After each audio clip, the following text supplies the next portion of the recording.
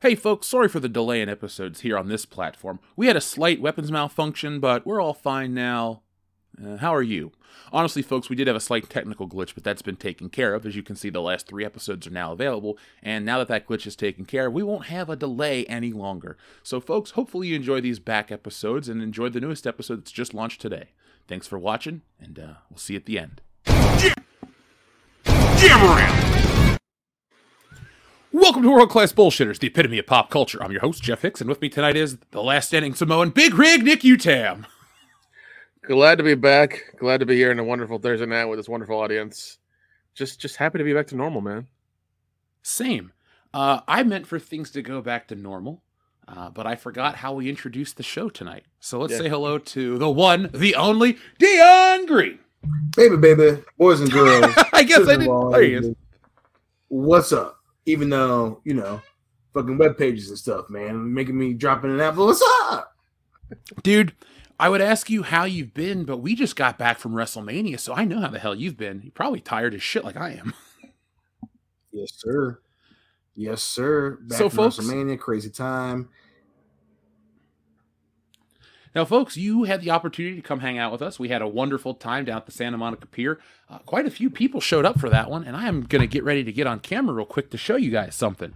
So, one of the benefits of, having the channel, there's many different benefits, but one thing that's always cool is sometimes people like to send us stuff to the P.O. box, and then sometimes people like to bring you stuff in person. And then sometimes it's so amazing that it takes your breath away and you got to give them an extra shout out here on the show. So let's turn on the camera. There I am. Hi, folks.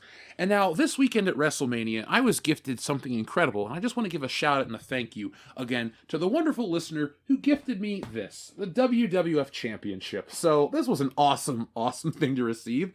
And I just want to give a shout out to KR Companion for this awesome, generous title belt. Now, folks, this is the real deal with the WWF logo, not the WWE.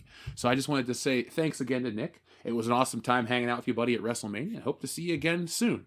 But yeah, folks, this is on our Instagram, our Twitter, all that stuff. We have a title belt now. So we're going to wear this, cut promos, talk shit, and challenge anyone else out there. What? Stone Cold is back in the building, folks. Now, Dion, when are you going to get your United States Championship title belt? It's still in the wings. I gotta get some paperwork done. I gotta clear some things, and then we'll make a formal request and get it taken care of. Yeah, I mean, you know how it is, man. You're checking in your savings. You got to pull out from your savings, and you're checking. It takes 3 days, and then you gotta then you can put the money into whatever you want to. It's a process. It's a process. Yeah, exactly. It's a process. So we're making sure we cross all of our T's and dot our I's, and then we'll be ourselves a U.S. champ. Oh yeah, lowercase J's. Now, folks, Kendo will be here in just a moment. Don't worry, we are back to the swing of things tonight. But while we're waiting on him, which is just a minute, we're going to give you some housekeeping stuff just to get caught up. So the word of the day is Transformers. It comes from our friend Shrebels08, who says the word of the day is Transformers. Debbie does Transformers, Star Wars The Last Transformer, and a fistful of Transformers.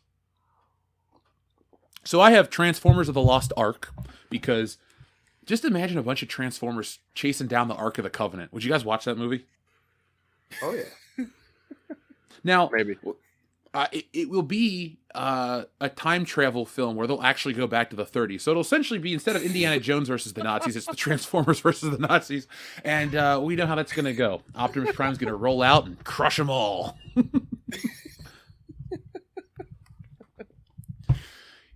This week off has really given me time to recharge my imagination, folks. So thank you very much, Shrebels08. Guys, what do you got in terms of some Transformers titles? Let's see. What's a red Transformer? Is it just Optimus Prime? Sex, Lies, and Transformers. Ooh, I'd watch that one. Bridge to Transformers. Transformers on a plane. Transformers are a plane. Transformer 1, 2, 3.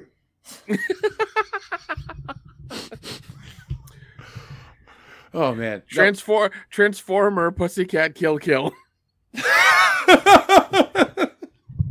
Transformers robots in Transformers. Transformers, that dreaded sundown.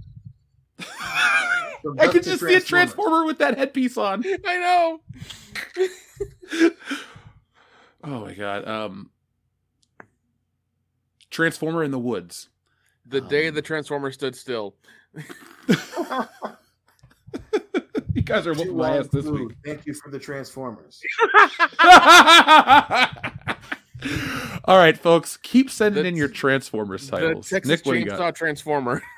Ooh, I like that. In the chat, we got Enrique who says all Transformers on the Western Front. We also Joseph Yanowich says the Transformers have eyes. Thank you to our members. Oh my god, I like the weird ones. That's awesome. Joseph Yanowich says Indiana Jones and the Transformers of Doom. Now, Cosmic Vader has a great one right here, guys. Not without my Transformers. So that's a Terrence and Phillip joint.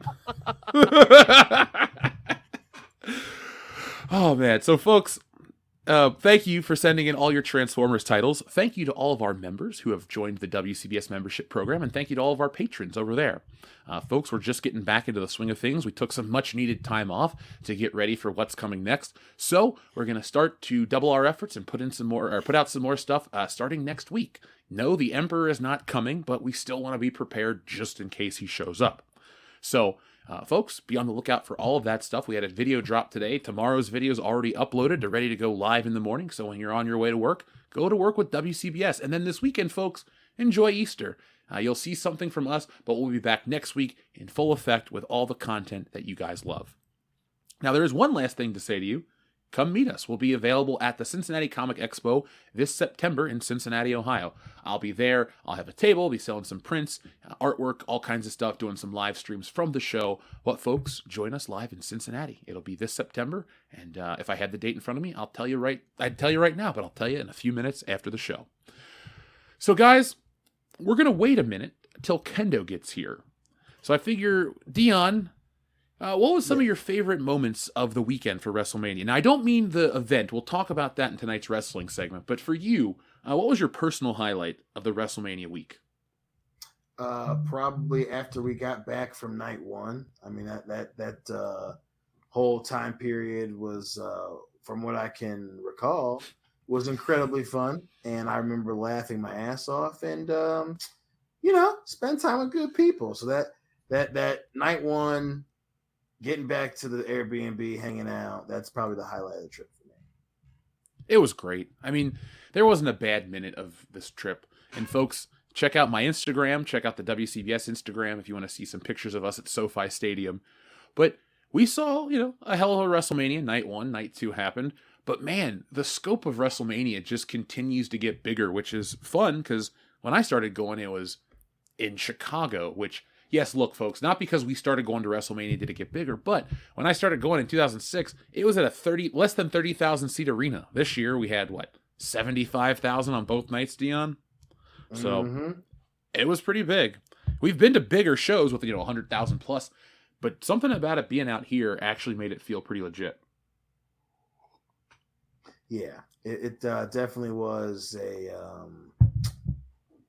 a crazy experience, especially the venue. Obviously it's the 39th, it's in LA, it's there's a lot going on, not just with WrestleMania, but with wrestling in general. And yeah, man, there was a lot of spectacle. The greatest spectacle of the night was when Shane McMahon tore his quad. I could not stop laughing about that, man. That was crazy. I was so glad to have been there in person and witness. Here comes the money. Here we go. There goes the money. Also, Vince McMahon looking like an 80s fucking villain for some reason with his jet black inked hair and drawn mustache. Oh, dude, he looks like a goddamn joke. He does. Let me show this to the audience real quick. Oh my god, I couldn't. Wonderful. I saw that and I was like, "There's no way this is fucking real." And I looked at the video of it. I was like, "Oh, this is real. This is a thing." It was so fucking weird, man. Vince is a parody of himself. I don't know there what we to think of him. Juan McMahon, that's what he looks like. Yep, Juan McMahon. Yep. I've been following this whole endeavor purchasing the WWE or the merger, the acquisition, whatever you want to call it. And it's fascinating for all the wrong reasons. But Dion, I heard a theory that the only reason they took this offer instead of the other, because there was public announcement that there were 6 reputable offers, and they won't announce who they were, but you can guess who can afford the WWE. But people online are guessing that Vince took this deal because it was the only deal that would let him stay in power. Absolutely. That makes sense. Absolutely. Anyone that is a fan of or watches MMA, obviously, if you're in the States, odds are you're a UFC fan in that hobby. And you know that the UFC right now, its president is Dana White. And the company that bought WWE is the same company that owns the UFC. And that same company allows the UFC to keep Dana White as their president. And that's just what he's done in 2023. So, yeah, I'm not surprised. I mean, Endeavor is clearly an organization that, as long as you make money, you make money. We don't necessarily give a shit about the rest. So, I can see if you're okay with Dana White, you're going to be okay with Vince McMahon. That's a fair statement to make. Jeff, the dates for the Comic Expo are September 22nd through the 24th. Thank you. So, folks, join us. Also, one of the celebrity guests that have been announced is Christina Ricci. Ooh. Yeah. I'm going to go get my Addams Family stuff autographed. I'll have to see who else is going to be at the show. Maybe I'll do some cool artwork. They only have like 3 or 4 on there now, so I'm sure once, they'll have more as time goes on for sure. So I hope Roman Reigns shows up. So we can berate him? Yes. You ain't shit, Roman. Roman, why are you always wet, goddammit? Here's a fucking towel. Dry off. That would be the one thing I'd say to him. Why are you so damn wet? Here's a towel.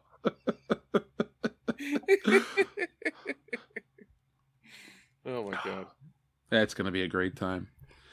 Yeah. Now, folks, let's start talking about some of the show stuff. Kendall will be joining us in a few minutes. And while we wait, what we're going to do is we're not going to play our fake headline game. We're going to keep that as a staple of the show, but we're going to wait till Kendo's here so we can make it a little more fun. But remember, folks, you can play at home. So be prepared.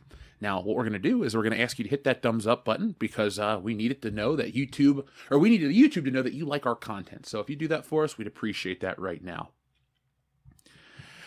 Tonight, folks, we're also going to be covering a few other topics like The Mandalorian and the celebrity cameos and what did I just watch this week. We're going to be talking about the Mario movie and Bob Iger on physical media and a whole lot more, as well as anything you guys want to play, including Fuck, Marry, Kill and more fun games on the show. So, folks, welcome to episode 351 of World Class Bullshitters, the epitome of pop culture, and it is now time to start the show. So, guys, I saw the Mario movie, and I don't know what critics are smoking, because the Super Mario movie is great. I don't rarely get to say a movie was great. I don't rarely get to say, oh my God, I walked out of a movie so damn happy. But the Super Mario movie is one that I walked out of incredibly happy. Now, this was a movie that I'm reading the review scores, and it's getting like 55% from critics. And I thought, oh God, no, not again. I mean, they got us in 93. I was there. I was a little kid back then seeing the first Super Mario movie, and it sucked. It took I forgot about it, honestly. I hated it as a kid. I had a toy, I had the book, and that was it. That's all she wrote. So all this time, I've been waiting for another Nintendo movie to roll around, and hearing all the hype and all the negative press around it, I'm thinking, oh man, it's just a nostalgia trip. There's no story. There's nothing there. I think the critics are legally retarded, because if any critic out there says there's no story, it doesn't have this, it doesn't have that, what are you looking for? Because Mario stories, Mario games, they have a certain type of story, and this movie retells a Mario story. Guys, you've both played Mario games, correct? Yeah. Am I wrong or am I right? Do most Mario games essentially start out, if they even have a starting story, don't they start out with Bowser kidnapping the princess, and then it's pretty much you start to play the game? Yeah, that's usually always the premise. Yeah, so, there we go. Folks, say hello to American Ramrod with the amazing hot sauce logo, Kendo Slice. Yes, Jeff, I'm glad to be here. I wish I'd have come in here sooner, but apparently adults don't know how to read fucking clocks. When you tell them practice is over at 5, they think, oh, that means I can pick my kid up at 5:30. No, it doesn't. And then I came home, and while dinner was being cooked and it smelled really nice, we conveniently forgot it was Thursday. And it was, oh, I forgot you have podcasts. Yes, I do. It's Thursday. Well, it's okay, man. It's only been a couple of minutes, and we're talking about the Super Mario movie. I haven't really said too much outside of, I think critics are smoking crack because it's a damn solid movie. Well, I mean, you also put out your video on Twitter, your little walking review, which is really good. Oh, thank you. And very concise about like what you thought about it and how it was and everything. So, yeah. And folks, I'll have a full, more in-depth review on Monday. I'm going to have a video talking about some of the controversy and stuff. But I did want to get your guys' take on the controversy in just a moment. But does everyone here have interest in seeing the movie? At least not this weekend, but eventually at least? Oh yeah, definitely. Yeah. Hillary and I probably going to go see it tomorrow. Dude, I don't normally go on about movies, but I'm going to go back and see this one this weekend again. I saw it for the channel on Wednesday. I got the Regal Pass. And it's a 93-minute movie. It's just fun. It's got a good story. I mean, it's about Mario rescuing Luigi, not Mario rescuing the princess, which is different, which I like. And Chris Pratt's Mario voice isn't terrible. It's not bad at all. Once you start watching the movie, you're like, why is everyone on the internet bitching about this? Because you just kind of sit there and go, oh, he does have an Italian accent. He sounds like he's from Brooklyn. All right, he keeps that the whole movie. It doesn't come in and out. And hell, everyone was worried about the iconic Mario voice. In the movie, he does it in the opening. I'm pretty sure he laughs and does it a couple times throughout the movie. And Charles Martinet, the characters in there, or the actors in there too, doing the real Mario voice, it sounds pretty much like Chris Pratt nailed it. So all the concern, all the negativity surrounding this movie, I don't get it. This is one of the few movies I must feel like those people did back in 2015 when they actually were like, oh, The Force Awakens makes me happy. I'm like, hey, the Mario movie, it's a fun time. I don't know what you're bitching about. But one guy that is bitching about the movie is John Leguizamo. We all remember John Leguizamo's contributions to the Super Mario film in 1993, correct? Yes. Why the fuck is he getting up in arms? What the hell is his problem? Oh, here we go. John Leguizamo is doubling down on criticizing Universal and Illumination's animated film, The Super Mario Bros. Movie, which casts Chris Pratt and Charlie Day in the leading roles of Mario and Luigi. Leguizamo brought to life in live-action form opposite Bob Hoskins' Luigi in the Super Mario Bros. Film in 1993. The actor told TMZ on the day the Mario Bros. Movie opened he won't be watching it due to the casting. He says, I will not be watching. They could have included a Latin character, Leguizamo said. I was groundbreaking, and they stopped the groundbreaking. They messed up with the inclusion. They disincluded, just cast some Latin folks. We're 20% of the population, the largest people of color group, and we're underrepresented. Jesus Christ. Has someone not told John Leguizamo, one, you're the outlier in the Mario brand because they're Italian, not Latino. Yeah, and the reason they Japanese. and the reason they had your fucking accent is because you looked Italian. You looked greasy. Yeah. That's why. It was the 90s. It was a different time where they cast anybody to play anybody because it's a thing called acting. I mean, yeah, and I was like, oh, Latino country. It's like, motherfucker, they're both plumbers and they're both Italian. All right, I don't know what your gripe is. Yeah, I don't either. I think it's a dumb gripe to look for attention because it's I like John Leguizamo, the actor. I don't know about his personal life, so I don't care. But your Mario movie sucked, dude. And don't try to bring this one down just because you're bitter or you're not involved or you're not getting paid. The first one blew chunks. Let's stop. It's one of those things where people are trying to pick from old movies. Oh, there's actual quality in these movies. There is. I don't think the Mario movie, not in the Mario movie. Again, we all watched that movie way too many times growing up. It sucks. Mm-hmm. It's fucking terrible. And I've had a couple of people convince me it's not that bad. It's listen, you will never convince me of that because you're smoking crack. Okay, yeah, you really are. Anybody who thinks that 90s Mario movie has any shred of quality into it is a fucking moron. Yeah, it was not good. I remember being excited for it when I was a kid, and I got it as soon as it came out on tape and watched it, and it was just like, what the fuck is this? And I've never watched it since then. Yeah. I watched a video from a channel I really like, Hats Off Entertainment. He did a thing about the Mario movie. He kind of was like, it's not that bad. I'm like, yes, it is, dude. Yes, it is. It is that bad. Stop it. There are just some things that are definitively bad across the board. Okay. Yeah. It's don't ruin the quality of your channel by saying this movie is okay. It's not. It's really not. No. Stop it. Get some help. Well, the thing that I don't think a lot of people keep in perspective is like Mario in America, at least I can't speak globally, but Mario in America was much different from the late 80s until the N64 era. Like there's like Mario kind of got a weird reset when Super Mario 64 comes out because a lot of stuff changes to the Japanese name. It becomes more a global version of Mario. It just becomes the Mario. Everybody's playing the same Mario. But in like the early 90s, it was like there was a weird Americanized version of Mario, and this movie still sucked. Like the cartoon was weird and different, but we all kind of watched it and just accepted it. It had the Nintendo sound effects; it was fun.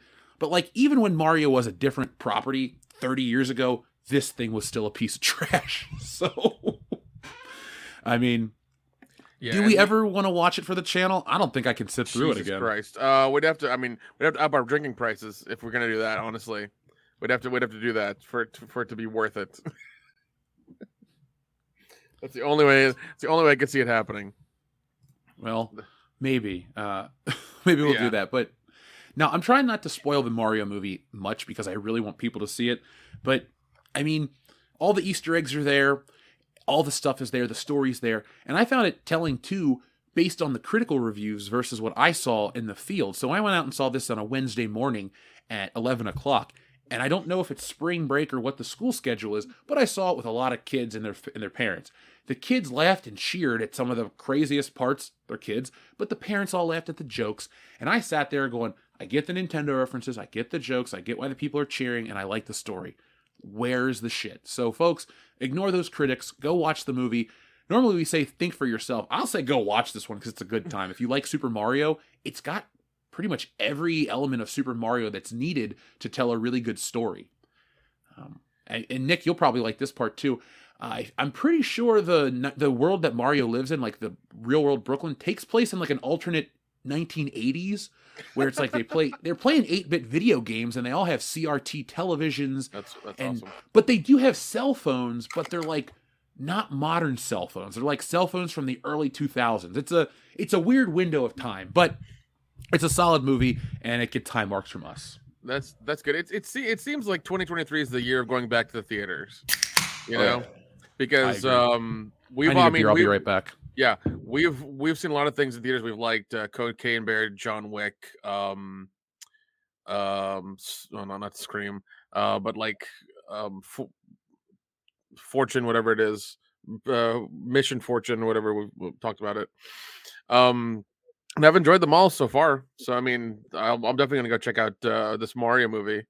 I was on the fence anyways because like I don't really care about Mario that much, but if Jeff says it's this good, then I'm definitely gonna check it out. Yeah, I mean, like I said, I was always planning on going. I mean, the trailer never looked bad to me, or at least didn't look bad enough, I should say. And again, it's we kind of understand the game with this one. They kind of, there's always been an ambition to make a Mario movie. Eventually it was going to happen. And it's like, hey, if it's bad, we'll know. If it's good, we'll know. And so far, it seems so far that it's pretty good. But yeah, I mean, that's a weird hill for John Leguizamo to try and die on. Don't get me wrong, like, a part of me understand where he's coming from in terms of, if that's the conversation you're trying to have, like, yeah, a lot of Latins are the victims of a lot of stereotypical roles. I understand that, but it's like, you were in the first one, and that even if his point of view is, we want Latin voice actors. Okay, yeah, I see what you're saying, but also the movie isn't about Latin people, No, they're about Italian, and they're plumbers, man, and they're in another world, So you ain't gonna see a lot of Latin brothers, having some Modelos in the Mushroom Kingdom. You're just not gonna see that. Why'd you bring up Modelo? I just cracked a Modelo from our WrestleMania trip. I had a few Modelos at WrestleMania. Brian Ortega UFC advertising works. So yeah, it's just a weird. It's a weird attempted hill to die on for yeah. Last spoilery thing is they actually show Mario and Luigi's family. And this movie does a great job. Also, too, if anyone's played like the Wrecking Crew or Balloon Fight, like the dude from Wrecking Crew is Mario's old like boss / rival. And like there's just a lot of fun callbacks. If you grew up playing like the original era of Nintendo, this movie's going to hit. And if you're into the new stuff, it's going to hit. So that's it. You know, got a lot of great stuff to say about it. And I'm going to go back and see it again this weekend. Yeah, but and also John Leguizamo, you were in Violent Night and The Menu, which are two really good movies. Like, shut the fuck up. He was also in The Happening, which wasn't a good movie. Yeah, but 100%. And also, he got his Latin animated movie, Encanto. What is it? Encanto from fucking Disney. Like that happened too. That happened in 2021. Like you. It's like, buddy, not every movie needs the diversity you're talking about because. This movie That's is half about the problem. It's most of the problem with entertainment today. You get these people like Victoria Alonso, and the head of Marvel. You know, her identity and her ideals are put above her business requirements at the company, and they're like, "Hey, it's time to go." I mean, all that stuff came out about that. So people don't really put the end product at the front of that, which you should, because if you don't, nobody really cares about your views wrapped up in a Marvel style package. People want what they want. I think this movie does it. And by the way, Dr. Coffindale, she brought up a great point. Shut the fuck up, pest. Yeah, if John Leguizamo wants to talk about playing stereotypes, oh my the god, fucking pest. Oh my god, that fucking movie! Holy shit! Bro. I thought the movie died somewhere. I hope that movie had died. Dr. Coffindale's bringing the fucking back. Good Christ! Oh my god, that thing was so fucking bad. Doesn't he want to? So isn't he getting bad. hunted? Hey, dude, it's. I forget. I remember there being a part where he's getting hunted, and like, I don't know. There's a whole thing about some rich guy trying to hunt him on his island somewhere and some shit like that. But like, he plays in like a very annoying Latino guy, like super fucking annoying. And you know he plays the stereotype up quite a bit, and it's like, buddy, that's there. That's on the internet. That's in real life. It's there forever. You know, I don't know what to tell you. You remember when he in The Pest? Dressed up as the Asian guy. Oh shit! Yeah.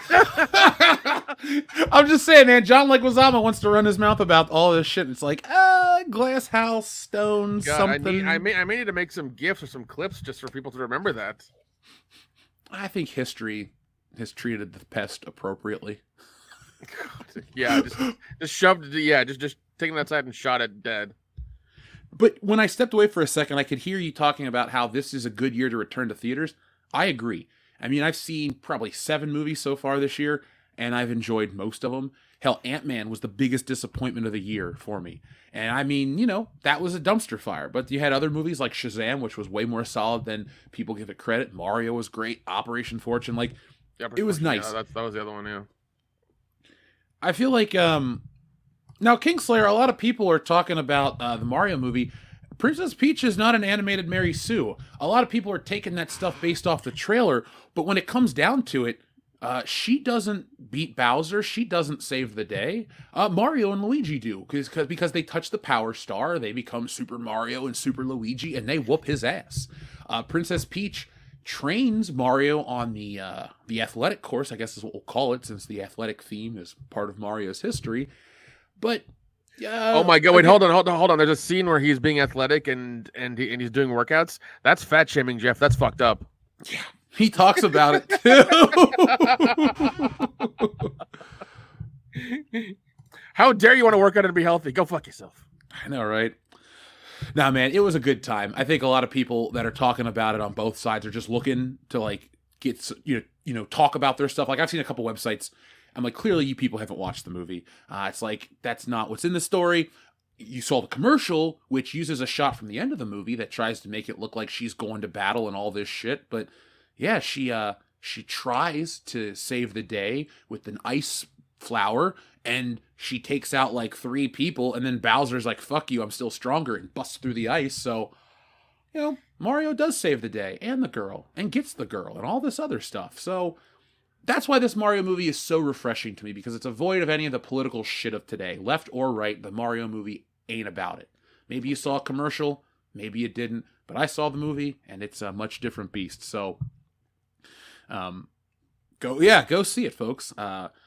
hopefully they make more Nintendo movies. I wanted to ask you guys this question. If Mario does make a bunch of money outside of Zelda, what's the next Nintendo movie you guys would want to see? Well, I don't want to see Zelda. That's the thing. I'd never want to see a Zelda movie. I love those games far too much to ever want to see it be put. Unless Nintendo is complete control of the product, because I know they'll do an okay job with it, because Japan doesn't really bow down to all the bullshit that we do here in entertainment. Plus, it'd have to be like an epic, because how do you cram all of like the story of the Ocarina of Time in 98 minutes? You can't. So it'd have to be like multiple chapters. Like, the Lord of the Rings, but not gay and stupid. So there's that. I'm always... Was that Hillary? Yes. Tell us how you really feel about Lord of the Rings, Kendo. I've said it many times. People love Lord of the Rings. That's fine. You can love the Lord of the Rings. Just don't tell me I have to love it too because you think it's so awesome. I've tried to watch it. It's boring as fuck. And I'm one of those people, I can sit down, I can read a big-ass book. I can watch something that's boring, that's got like a plot-driving device that plods along for a few minutes, but it's going to get somewhere. But that movie never gets anywhere. It's, especially the extended cuts, that's like, the first movie's like 4 hours just fucking talking about this goddamn ring. And then the next movie's 3 hours of talking about this goddamn ring with an hour of, dwarf-tossing action sequences, which are okay. And then the final movie is another 3.5 fucking hours about talking about this ring before they fucking throw it into Satan's anus. Sanus? Yeah. It's just not my thing. I don't look, I love certain things that a lot of other people don't either. And I'm not going to be like, well, you just don't understand the nuance. I don't really give a shit. Okay. Kendo, I'm right there with you, buddy. I'm right next to you on that. I really am. That's how I feel about fucking Lord of the Rings. It's like, I watched them. That's what they are. Sorry. Yeah, and if you get that worked up over the fact that somebody doesn't like your stuff, you need to ask yourself, what are you doing with your life that it means that much to you? I mean, like Top Gun means the world to me, but if you guys were all like, oh, that movie's stupid, you only like it for the volleyball scene, I'd be like, okay, number one, there is actual story driving devices in that volleyball scene because it's the last time he actually could have had fun with Goose, and he walks away from him and he regrets it probably. So there's that, but I'd be like, it's my favorite movie. I don't care about what you think because I know I'm happy knowing that I can enjoy it. Yeah, bitch. Folks, this has been Coach Kendo's review of Lord of the Rings. If you would like another review, send in your messages or wait until next week when it happens. Maybe. Now, guys, I don't think there's much to say about the Mario movie. Else there is. I mean, people should go watch it. So is Tetris like an exclusively Nintendo thing? No. Okay. It came out first in America, I believe, on the Game Boy, but it's a Russian game that existed on computers, 5 years before it came to America, Kendo? Yeah, something like that, because that dude made it in like the early 80s or something like that, I think, or was it before then? I don't know. I never was aware of Tetris until it hit the Game Boy and people had it, and that had to have been like 1990, so it had to have been around before then. So, I mean, I know Nintendo said, well, I don't know if we can get Tetris. I have a great idea. Let's create a game called Dr. Mario, which is exactly like Tetris, kind of. That was fun. I don't like Dr. Mario as much as I like Yoshi Cookie. It's essentially the same game, but Oh yeah, I know. The next, I think the next Nintendo property they should make a movie of is Donkey Kong. I would watch that. Yeah, I think that'd be an easy one for them to do. Now, Donkey Kong plays a big part in this Mario movie, and I know how we all talk about that Seth could be Rogen. the trajectory they're going. Also, the projection for this movie for the whole time it's out this week or weekend or whatever is 141 million. 141 million domestically? Yeah, that's wow. That's a projection. Cool. I hope it makes all that money and more. Yeah. Now, to answer my own question about the Nintendo movie I'd like to see outside of Zelda, God, I would watch. You know what movie I would really like to watch is a parody boxing movie made of Punch-Out. That would be a lot of fun. And I want them, because he's now back in the good graces of society, I want them to bring back Mike Tyson as the final guy. Like, make literally Mike Tyson's Punch-Out the movie. Yeah, they can euthanize him and make him look like he did back in Oh the yeah, 80s. dude, they could. I'm down for them euthanizing him. Totally, man. They would totally do that. He could use some euthanization. He's looking a little old. The only hurdle there could be there, because it's the year 2023 and not 1988 or whatever it is that the opponent boxers for Little Mac were typically very stereotypical of where they were from. Like the fact that the Japanese guy was named literally Piston Honda. So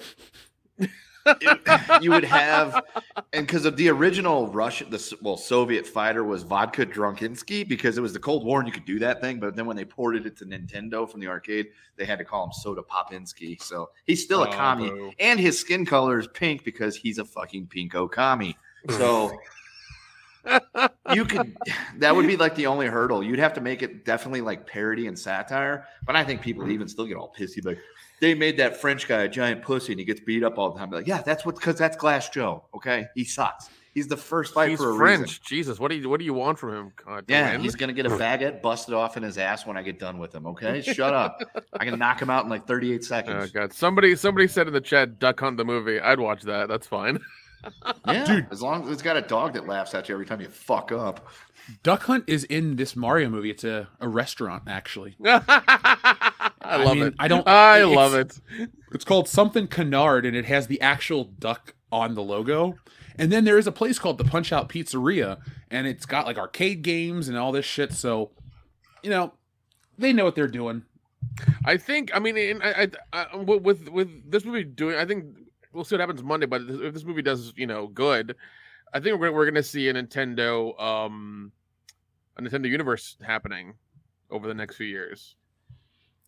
Now, as we're coming out, ooh, I like that name. Well, guys, we're coming off of the Marvel stuff, shit in the bed. We're coming off of Star Wars, kind of just fizzling out, piddling out here and there. Like, yeah. Do you think? Look, I'm coming off the excitement of this movie, but I don't know if a Nintendo universe would, if they can treat all of the movies like this, I'd be fine. Like an F-Zero movie that's like this. Or anything really. Well, just time all together. Here's the question: would you want them to connect, or do you want it to be like one movie every let's say every 2 years of a certain like Donkey Kong or these and the other? They never connect. There's never this giant universe. No, you got to make them connect. It's like the MCU. Sometimes it's Mario in a movie. Sometimes it's Donkey Kong. Every now and then they come together to have Donkey Kong fire barrels at Mario. So shit like that. But no, you could totally do that. You could, because the games, they all kind of stand alone, but then like you get the Smash Brothers type shit or the Mario Kart where they all cross over. So you could figure out a way to make that work. So the Smash Brothers movie, okay, let's say that they do the Smash Brothers movie later on, like 6 years from now or something, and that's their Avengers, and they do the Avengers thing where like after like so many movies they'll do Smash Brothers 2 and 3 and 4. Even better. You have them all team up. So like people are like, well, Smash Brothers, that's everybody going to, I can make a movie out of that. It's easy. The good Nintendo characters have to fight the bad Nintendo characters on a world of their choosing in order to protect Nintendo. Because if they lose, the bad Nintendo characters will take over good Nintendo land. And then it's like a Mortal Kombat style tournament, since we just ripped off the plot to Mortal Kombat. So that works. And I don't know who owns Midway. Does Nintendo own Midway? Warner Brothers owns all the Mortal Kombat stuff. Balls. Because then you could totally do that, because, then they can't get sued. But now they can get sued. To get sued. Yeah. This movie, the way it works in this one, though, is like there's the real world, and then there's I guess it's the whole world of Nintendo, but they eventually they merge at the end of the movie. This movie borrows a little bit from the Avengers. Not necessarily just the endgame stuff where like multiverses collide, but they actually do borrow. This is the only like thing that makes me roll my eyes. They borrow the shot out of the Avengers. Remember how in the first one, Iron Man gets the missile and he flies through the wormhole? Yeah. In this movie, and then it shows it shows the missile go out into space, hit the command ship, and kill all the Chitauri. This movie, the big ultimate weapon is a giant bullet bill, and Mario has the Tanuki suit, and he's like zipping around the Mushroom Kingdom and shit. And he goes, ah, and he realizes he'll put it in a portal. So he like flies up to the warp pipe, and then the warp pipe sucks in the bullet bill. And then it's literally the same shot as the Avengers, where it just shows the bullet bill go out into outer space and all this shit and explode. And I'm just like, all right, look, if the Avengers is now cool though. Yeah, I'm just saying, if they're now parodying the Avengers, I'm down. I was gonna say, I think they're parodying the Avengers there. Yeah, I think they're really shooting for a Nintendo Universe type movie. Franchise going on. I mean, I'm in. If they want to make the Nintendoverse movies, I will be like, good, because the rest of the movies nowadays suck. So I'm fine. I will definitely, you know what, Nintendo, if you're watching, you're not. But if you were, I will be the shill for that. I will go out there and tell everybody how great all these movies are. I will be the Grace Randolph for Nintendo's Universe movie style, if that's what you want, okay? I will do it.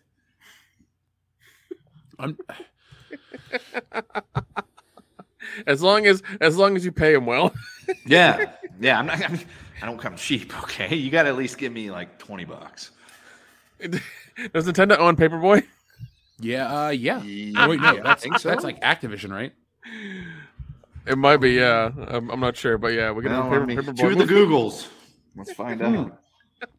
It's developed by Mindscape Midway West, so it is not Nintendo proper. Now, folks, it's time to check in with you guys in just a moment. But Castlevania Doom Krieg would be an amazing movie. I know I said Nintendo only, but I think if I'm going to pick one game franchise, dude, no, Castlevania would be a lot of fun. I do enjoy that kind of crazy World War II stuff. That'd be a good time. That'd be a damn good time. I would also like an Army of Two movie. I think that'd be fun as well. That'd be a bitchin' movie. That'd be fun. Yeah. How would you feel about basically Army of Two, but it's like Keanu Reeves and Jason Statham? Where do I buy my fucking ticket right now, Jeff? Right the fuck now. Yeah, when's that movie coming out? I got to block off some time. Yeah. Guys, Keanu Reeves and Jason Statham. I know, dude. So you'd have like, okay, so you'd still have his whole John Wick persona. You'd have Jason Statham be like the bad one, and Keanu Reeves be the good one. I guess, like the non-asshole. That would be wonderful. Like, who would be their boss though? Like, that gives them the missions. Idris Elba.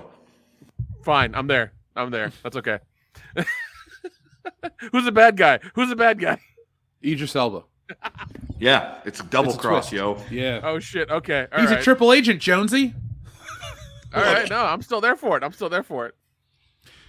I have a bad feeling that all of this movie hype that we're feeling and all this excitement will die with Indiana Jones 5, and we'll go, wow, they still don't know how to make movies. Fuck. Well, I don't know. It'll be a glorious dumpster fire for sure. It will be. Nick, would you do us a favor and pick a number between 1 and 69 so we can check in with our wonderful audience who's been very patient about the super chats? Folks, keep sending them in. We will read everyone on air tonight. We appreciate all that you guys do. And Nick, what is your number, sir? 42. 42. Well, folks, you know what happens when we request number 42 here on this channel.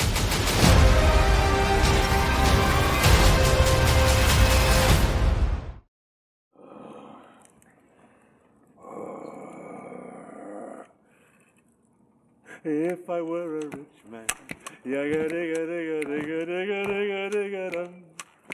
all day long I'd biddy biddy bum.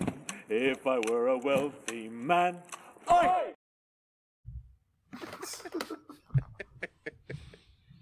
Oh my god. Now, a lot of TLJ Screwjob will answer your question officially, but I will say this to give you an idea. They don't really change a lot of the Nintendo designs. Like, if a character looks a certain way, they kind of keep it. So I'm hoping if they ever do Zero Suit Samus, they'll do the same. But I'll answer that question directly in a moment. If they do Samus, she better have fucking boobs. I'm tired of this bullshit. Yeah, I mean, look, if the Nintendo game that's rated E for everyone has it, I don't think it's offensive for a movie. Like, no one's advocating that this be an M-rated movie, but if a character looks a certain way, don't change it up. Like, to me, it's just stupid. It's like if Mario, they changed his shirt, or they changed his, if Mario wore purple and brown. To me, that would be just as egregious of a change, and stupid. So, Georgian says, I didn't know Hutts could change species. I mean, they can change sex, apparently. What do you mean Lizzo wasn't playing a Hutt?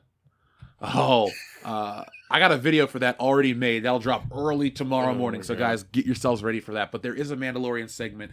I will talk about it. I've been watching the show every week, much to my own chagrin. And, yeah. We'll talk about Lizzo in a minute. But, guys, have you seen the Lizzo pictures from The Mandalorian? Dude, I thought that was a joke.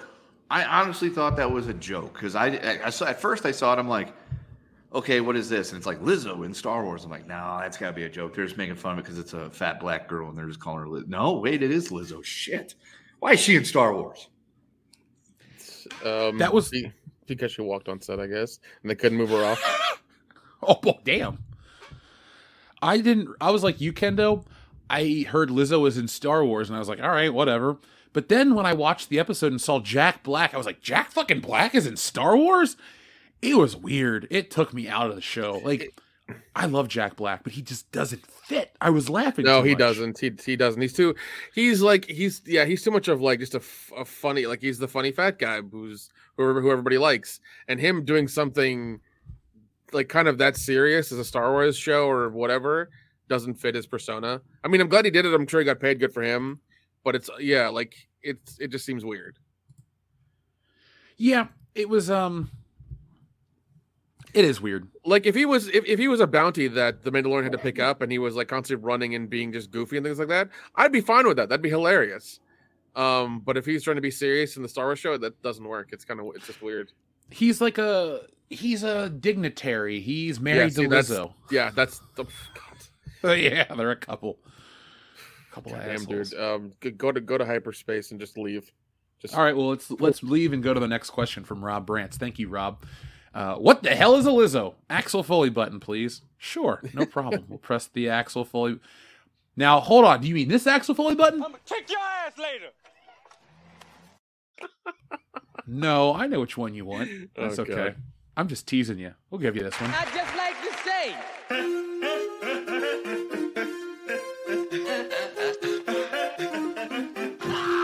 Jesus.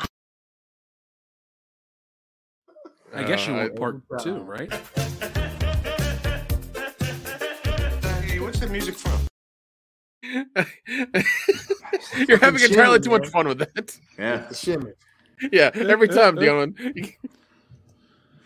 You know, Dion, this was the first time we hung out that we didn't actually listen to Axel F or watch anything Beverly Hills Cop related.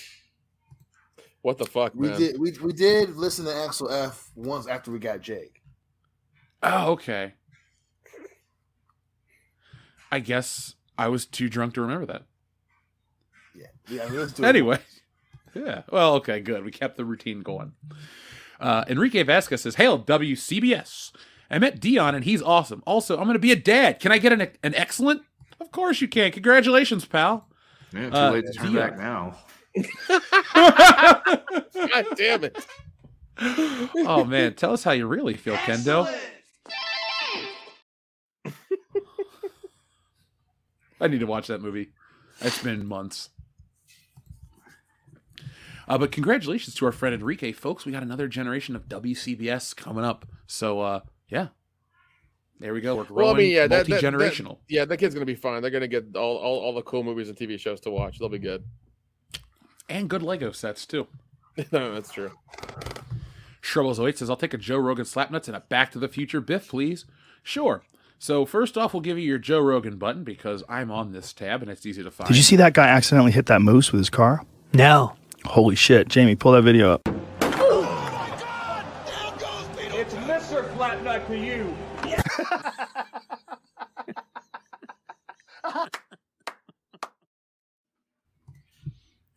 And then I get to use a clip from one of my favorite movies, if not my favorite movie. And folks, here it is right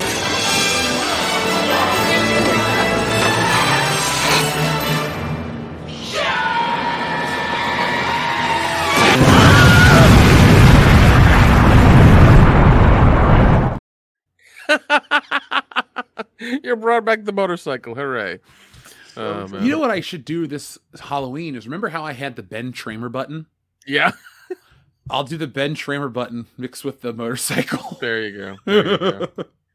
God. Yeah, his I guess his documentary or his biography or whatever it's called is coming out soon. It's just what I always wanted. Yeah. It's called Still Up. Yeah, I hate that a lot of these like really fun things are coming out through like Apple TV or Apple whatever the hell their production company's called. But they're getting them, so whatever. Yeah, I don't do Apple TV, but no, and a lot of people don't because it's I think it's like $10 a month for their service. Mm-hmm. But It you just gotta doesn't- watch Ted Lasso, a TV show that came out of a joke commercial. I 100% agree. I've heard wonderful things about Ted Lasso, but I might have to acquire that by other means just to watch it. In all honesty, Dude, all my soccer friends love it because they're in the tank for anything soccer. They're like Star Wars fans. Like you could put soccer TV on anything, and they'll be like, "Oh, this is such a great show." It's like, dude, I fucking love sports too, but they make Major League 3 sucks. Okay, I can say that baseball movie is crap. Get over it. Up next, we have one from our friend Sejorjan. Oh, sorry, no. TLJ Screwjob was Jeff. There's the latest video, no 3 questions during the space part. Thank you, TLJ Screwjob. I'll go back and fix that kind of stuff. I just must have... that video was made before the meetup, and I was trying to piece it together and take care of it. Yeah. But I ended up not even getting it done, so I uploaded it yesterday and must have missed that part. But, folks, we got a new video dropping tomorrow, and... we have some new equipment here at WCBS. We upped our game. So normally we were using a program called Audacity to do our audio editing, but today we upgraded to Adobe. What is that Audition called? Audition, yeah. So that's what I use for video. That's what I use for doing on my podcast, man. It's I need. Then if you're gonna do it for voiceover, then I need to send you a video that you can actually make your voiceover sound really good in about like 6 clicks. All right, send me that tomorrow, or send it to me as soon as you can, because I will start doing that for our next. Video. It's what I use for like leveling out podcast stuff. It's like once again like 3 or 4 clicks, like a few filters you put on and stuff. Yeah, I'll send it to you. Don't worry about it. Hey, speaking of your podcast, one of the people from your podcast that you work on sent me a friend request the other day. I'm like, all right, I remember you. Nice. Yeah, so maybe we'll do a crossover one day. That'll be fun. Yeah, well, we know how to set it up. But TLJ Screwjob, thank you. We'll read a few more of these and we'll get right back into the show for the audience. So Georgian says, Coach Kendo, TV shows and movies you believe, in your opinion, are historically accurate or don't take too many liberties with its historical setting. Band of Brothers, that's the first one. The Pacific, that's another one. I'm trying to think. Those are the main 2 that I can think of.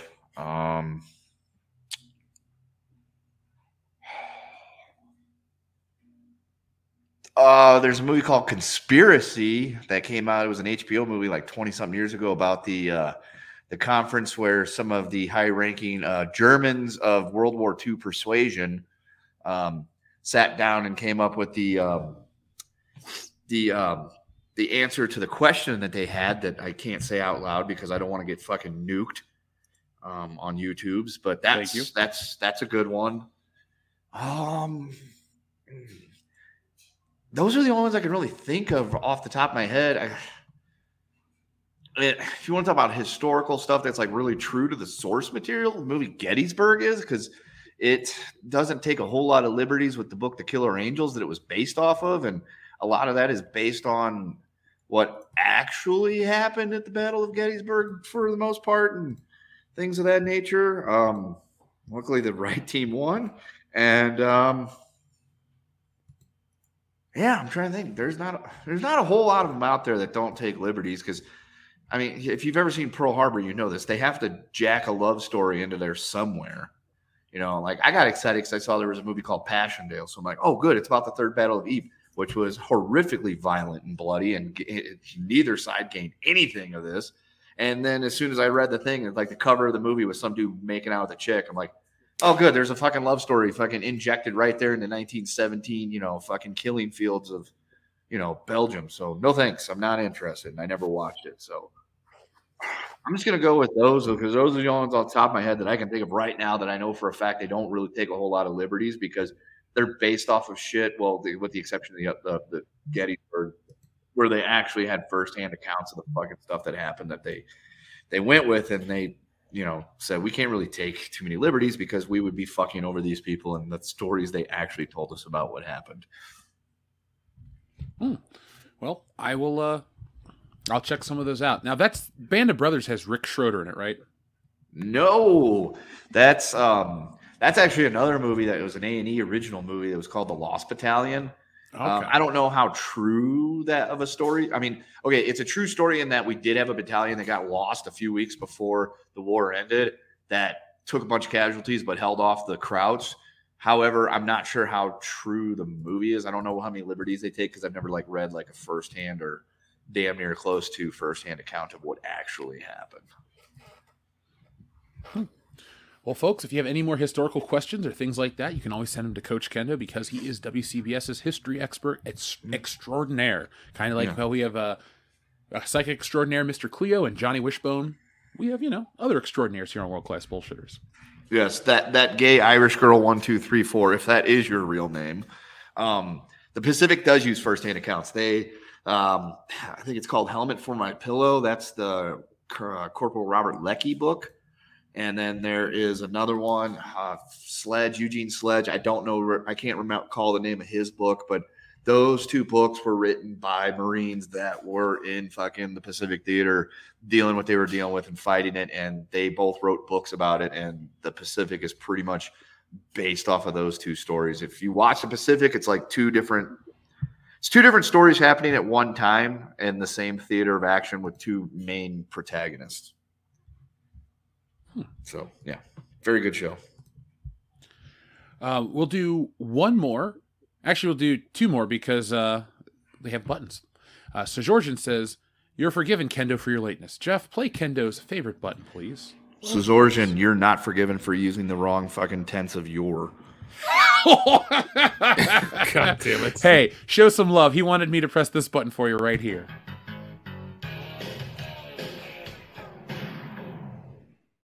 That's just millions of dollars just going up in the mechanic forgot to tighten a bolt. It just makes me laugh every time I watch that plane crash. Luckily, no one was harmed making this button. No one was harmed in the crashing of this jet. But you know what? This will be the actual way to transit. No, I'm not going to press the guy on the motorcycle. He dies enough here on this channel. So, Get what you fucking deserve! Oh my gosh! Fuck it. Damn it. Oh, God. Part 2's coming out soon, I think. What, they just finished filming it today. Crashed? Oh, no. Oh, they did? Okay. Jeez. Mm-hmm. All right, the next year then. Are you guys interested in Joker 2? What is it called? Like something with Follies? I don't know. It's French. I don't know, Joker man. 2. I feel like the first one was like true lightning in a bottle. Because I was against it because it's like, I don't need a backstory for the Joker. I don't need to empathize with the Joker. He's a fucking lunatic that kills people for funsies. We don't. And then the movie came out and it was like, that was actually really good. And then it's like, I don't know if we need a second one though. But then again, I could be wrong. I could be like, we don't need a second one, just like we don't need the first one. It turns out it's actually really fucking good. It's a musical. Never mind. With Lady Gaga. Yikes. Yeah. I don't know about her. I feel she's like a fucking weirdo. Like she's good in some things and not good in other stuff. And like she's just a fucking weirdo, really. So I don't know. I think she's weird enough to actually pull it off. Because like I'll give her credit, she's a good singer. And I don't like her meat dress and all that other gimmick, but like it's gonna sound all right. We know Joaquin Phoenix is crazy enough to pull it off. Just look at his fucking Oscar speech about the baby cows. I mean, oh God, I remember that. It's like, wait, are you still in character? He might be. He never left character. Nah, man, he doesn't drop character until the DVD commentary. That's one way to do it. I mean, oh my God, you gotta commit to the bit. Now, Kendo, I wanted to play this at the beginning, but I forgot to mention it as soon as you got here. Guys, let's play a round of fake headlines, shall we? Let's do it. All right, so which one of these is real? Brussels Monopoly Game Row ends in samurai sword fight with a man said to be fighting for his life. Beverage pretending to be beer features man pretending to be a woman. And NBC debuts new show, Law & Order, Falsification of Business Records Unit. Which of those three is accurate? That middle one, I Well, think, is the real one. That middle one I know is a headline from the Bee because I saw that. The thing is with the third one, the society we live in tells me that there's a good chance that could possibly be a real thing. And I could see people if you've never gotten, violent towards somebody while playing Monopoly, are you really playing it right? So I'm going to go with the third one as the fake one. Nick, what are you going for? The first one. That's the fake one. Dion? The third one's the fake one. Well, Dion is technically right because he guessed the fake one, but the first one's the actual real headline, the Brussels Monopoly game. Can you believe that shit? Oh. Yeah, I do. Yeah. Yeah. The trouble reportedly started in the forest area of the Belgian capital about 5 a.m. on Sunday when residents became annoyed by 4 people playing the board game Monopoly on the pavement outside their home. A man came out of his house apparently brandishing a stick and got into an argument with the Monopoly players. Reports say the resident's son then came outside armed with a Japanese samurai sword in its holster. During the scuffle that followed, the katana sword became exposed after the sheath was allegedly removed by one of the Monopoly players, reported by Le Libre. The players tried to grab the katana and remove the holster. The son tried to get it back, police said. It's thought the son and one of the Monopoly players were injured by the blade. The Monopoly player was later discharged, local media reported, but the resident's son was said to be in a life-threatening condition. Both men were arrested. The area, along with the street where the game had been played by the group, which consisted of 3 men and a woman, was left stained with a large patch of blood and scattered with Monopoly cards after the confrontation. Jeez. Yeah, this was not an April Fool's headline. This was from yesterday. Damn. Yeah, I figured that one just because it has to be. Like, people get very upset playing Monopoly.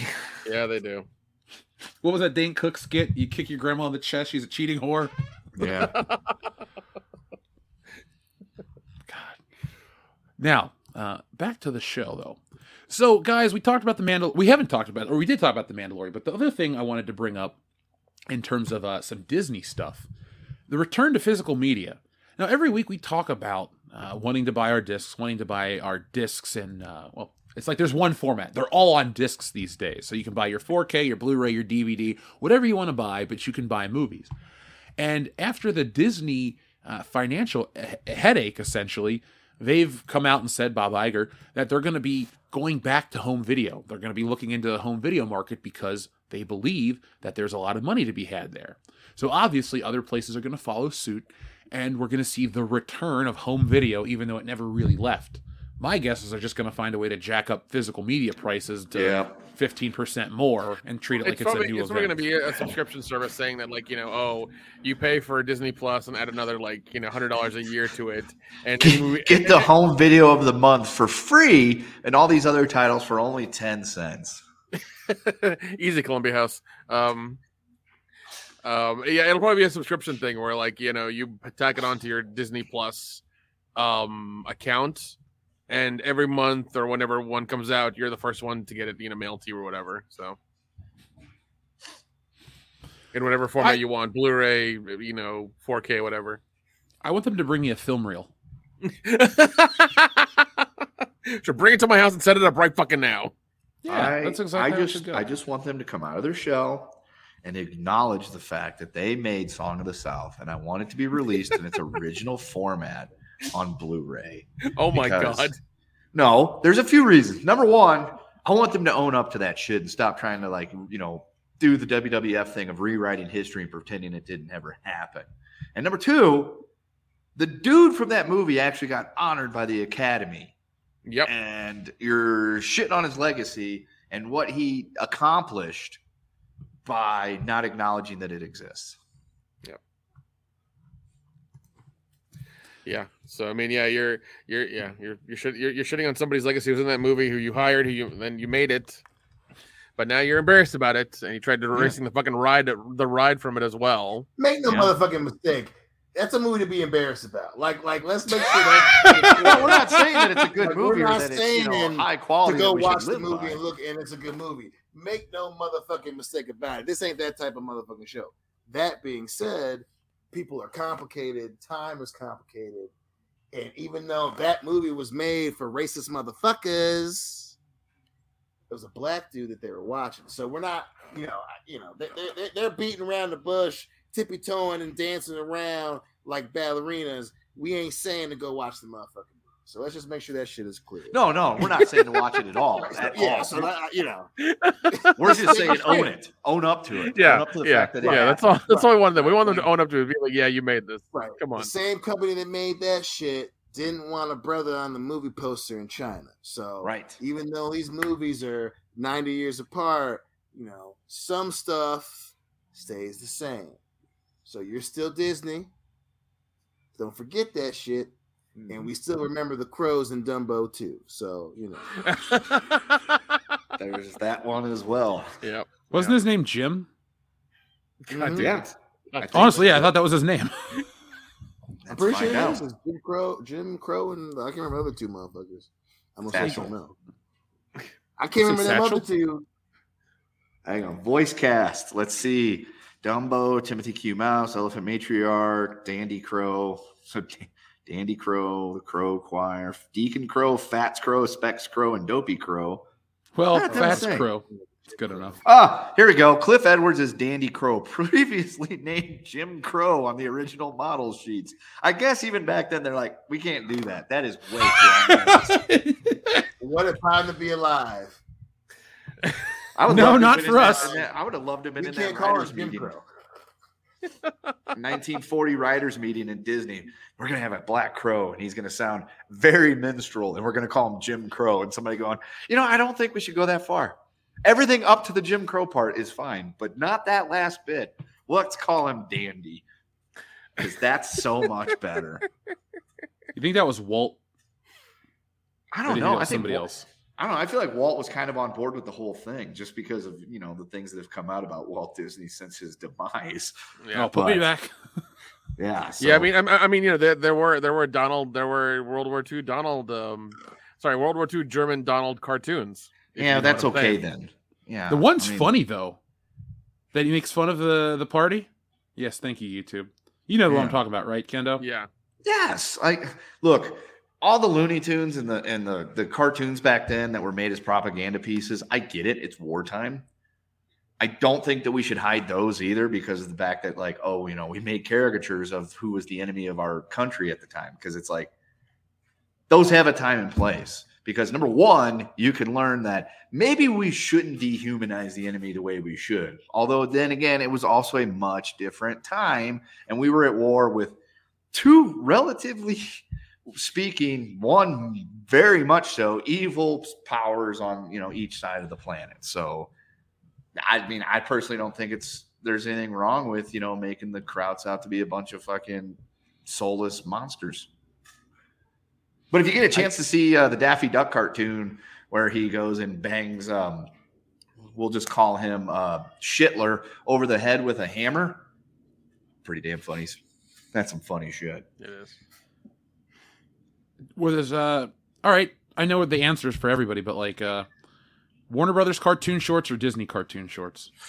Oh, Warner Brothers. It's got to be Warner Brothers, man. Yeah, man. Yeah, it's hard to bet against Warner. Don't get me wrong, Disney did a lot of crazy shit, but the Warner Brothers one, it's hard to bet against. Dude, Yeah, I remember Looney watching Tunes all those. the way. Yeah, I remember watching Looney Tunes as a kid, man. Those were wonderful. They're still good. Yeah. Yeah. The Bugs Bunny stuff's fine. I liked Bugs Bunny, but I mean Roadrunner Coyote, that's my shit. I love that stuff. I could watch that all day.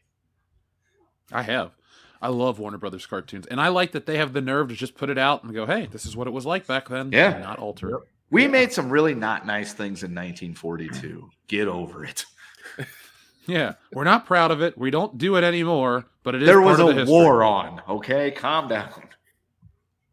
Not everyone does it anymore. Not everyone. Some motherfuckers make movies and then get honorary Oscars. Just the those motherfuckers still do it. Like Tyler Perry? Mm-hmm. I mean, I saw him get one of them little gold Oscar statues. As far as I'm concerned, that's an Academy Yeah, Award man, right because there. he's making them new age minstrel shows, baby. Oh What no! about a Don't get me wrong. I'm not going to excuse any of his shit. I've never watched a Medea He's making movie. them funny black folk shows. Ah, shit, we love God, and we're like have unhealthy relationships, and that's okay. Fuck you, I would never want to torture you, even as a joke, and say let's watch a Medea movie because they've always looked terrible to me. Ever since I saw that character come on the scene, I was like, no, this is fucking terrible. This looks dude. I remember when that shit got popular, and it was like, okay, this is a funny little gimmick, and then the 2 movies came out. Diary of a Bad Black Woman, I think it was like Family Reunion was the second one. I fucks with those movies, but the shit got old, and then he was like, you know what, this makes me money. I'm just gonna lean into it, And it is funny that there is a movie with Maya Angelou and Cicely Tyson yelling at a bunch of younger black people about dancing. Like, that's fucking hilarious.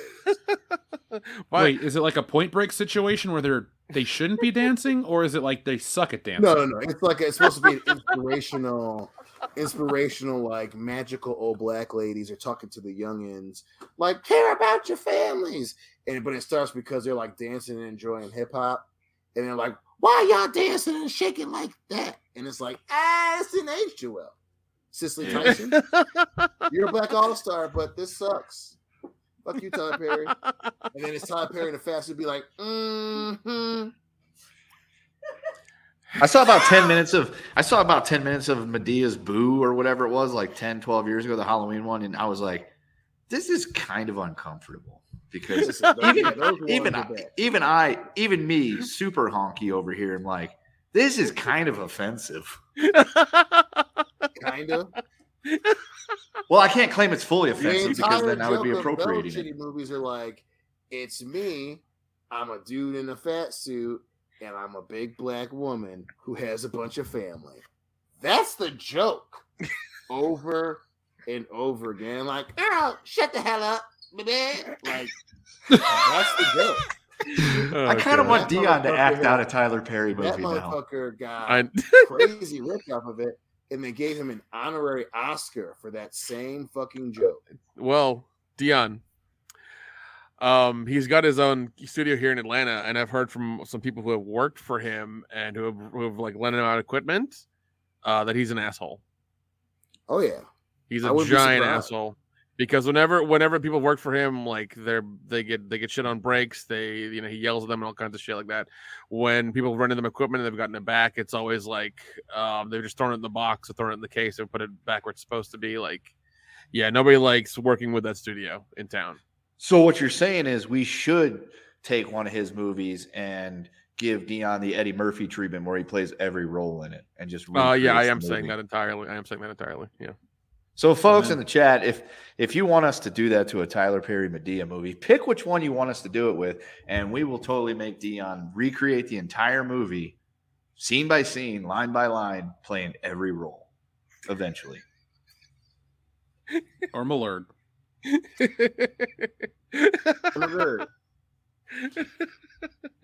Dion would fucking hate us. He's like, I hate all of you guys so much right now. Who was supposed to be fucking... Mr. Brown. Mr. Brown? Oh, I'm Mr. Brown. I'm the black dude with the goofy clothes on and I dance. I can do the hair splits. I'm dancing for you, master. Mr. Brown. God. I'm funny and I'm dancing. I love Jesus. Yeah. Hey, look at this. I say crazy things because I'm older and I'm black and I can dance. Are you laughing, master? Fuck you. Watch Susan get mad at us for that. It's like, whoa, come on now. Let's read the room here, Susan. We'll get flagged for your Tapatio image. Yes. Vince being culturally appropriated into Tapatio, which is a California-based salsa picante, I believe. It's delicious, too. I've got a bottle in the cabinet. I have these little packets of it. They gave it to me at breakfast. Yeah, I use it on all my breakfast burritos I make at home. Now, the one Tyler Perry movie, I've seen one movie that he's actually in, and I was really pissed off when I saw him in it, and it was Star Trek. Now, I know a lot of people have opinions on J.J. Abrams' Star Trek, and we'll leave it alone. Good movie that he's in. Yeah, but does he really like belong in that movie? It's the future, Jeffrey. Are you saying there's no black people in the future? Is that what you're saying? Things in way better movies. Don't get me wrong. Fuck Tyler Perry, but the motherfucker says, "Hey, yo, you cheating, motherfucker." Like, that's his word. Like, I hate Tyler Perry. Like, does he belong? I mean, I guess. But, you know, shit.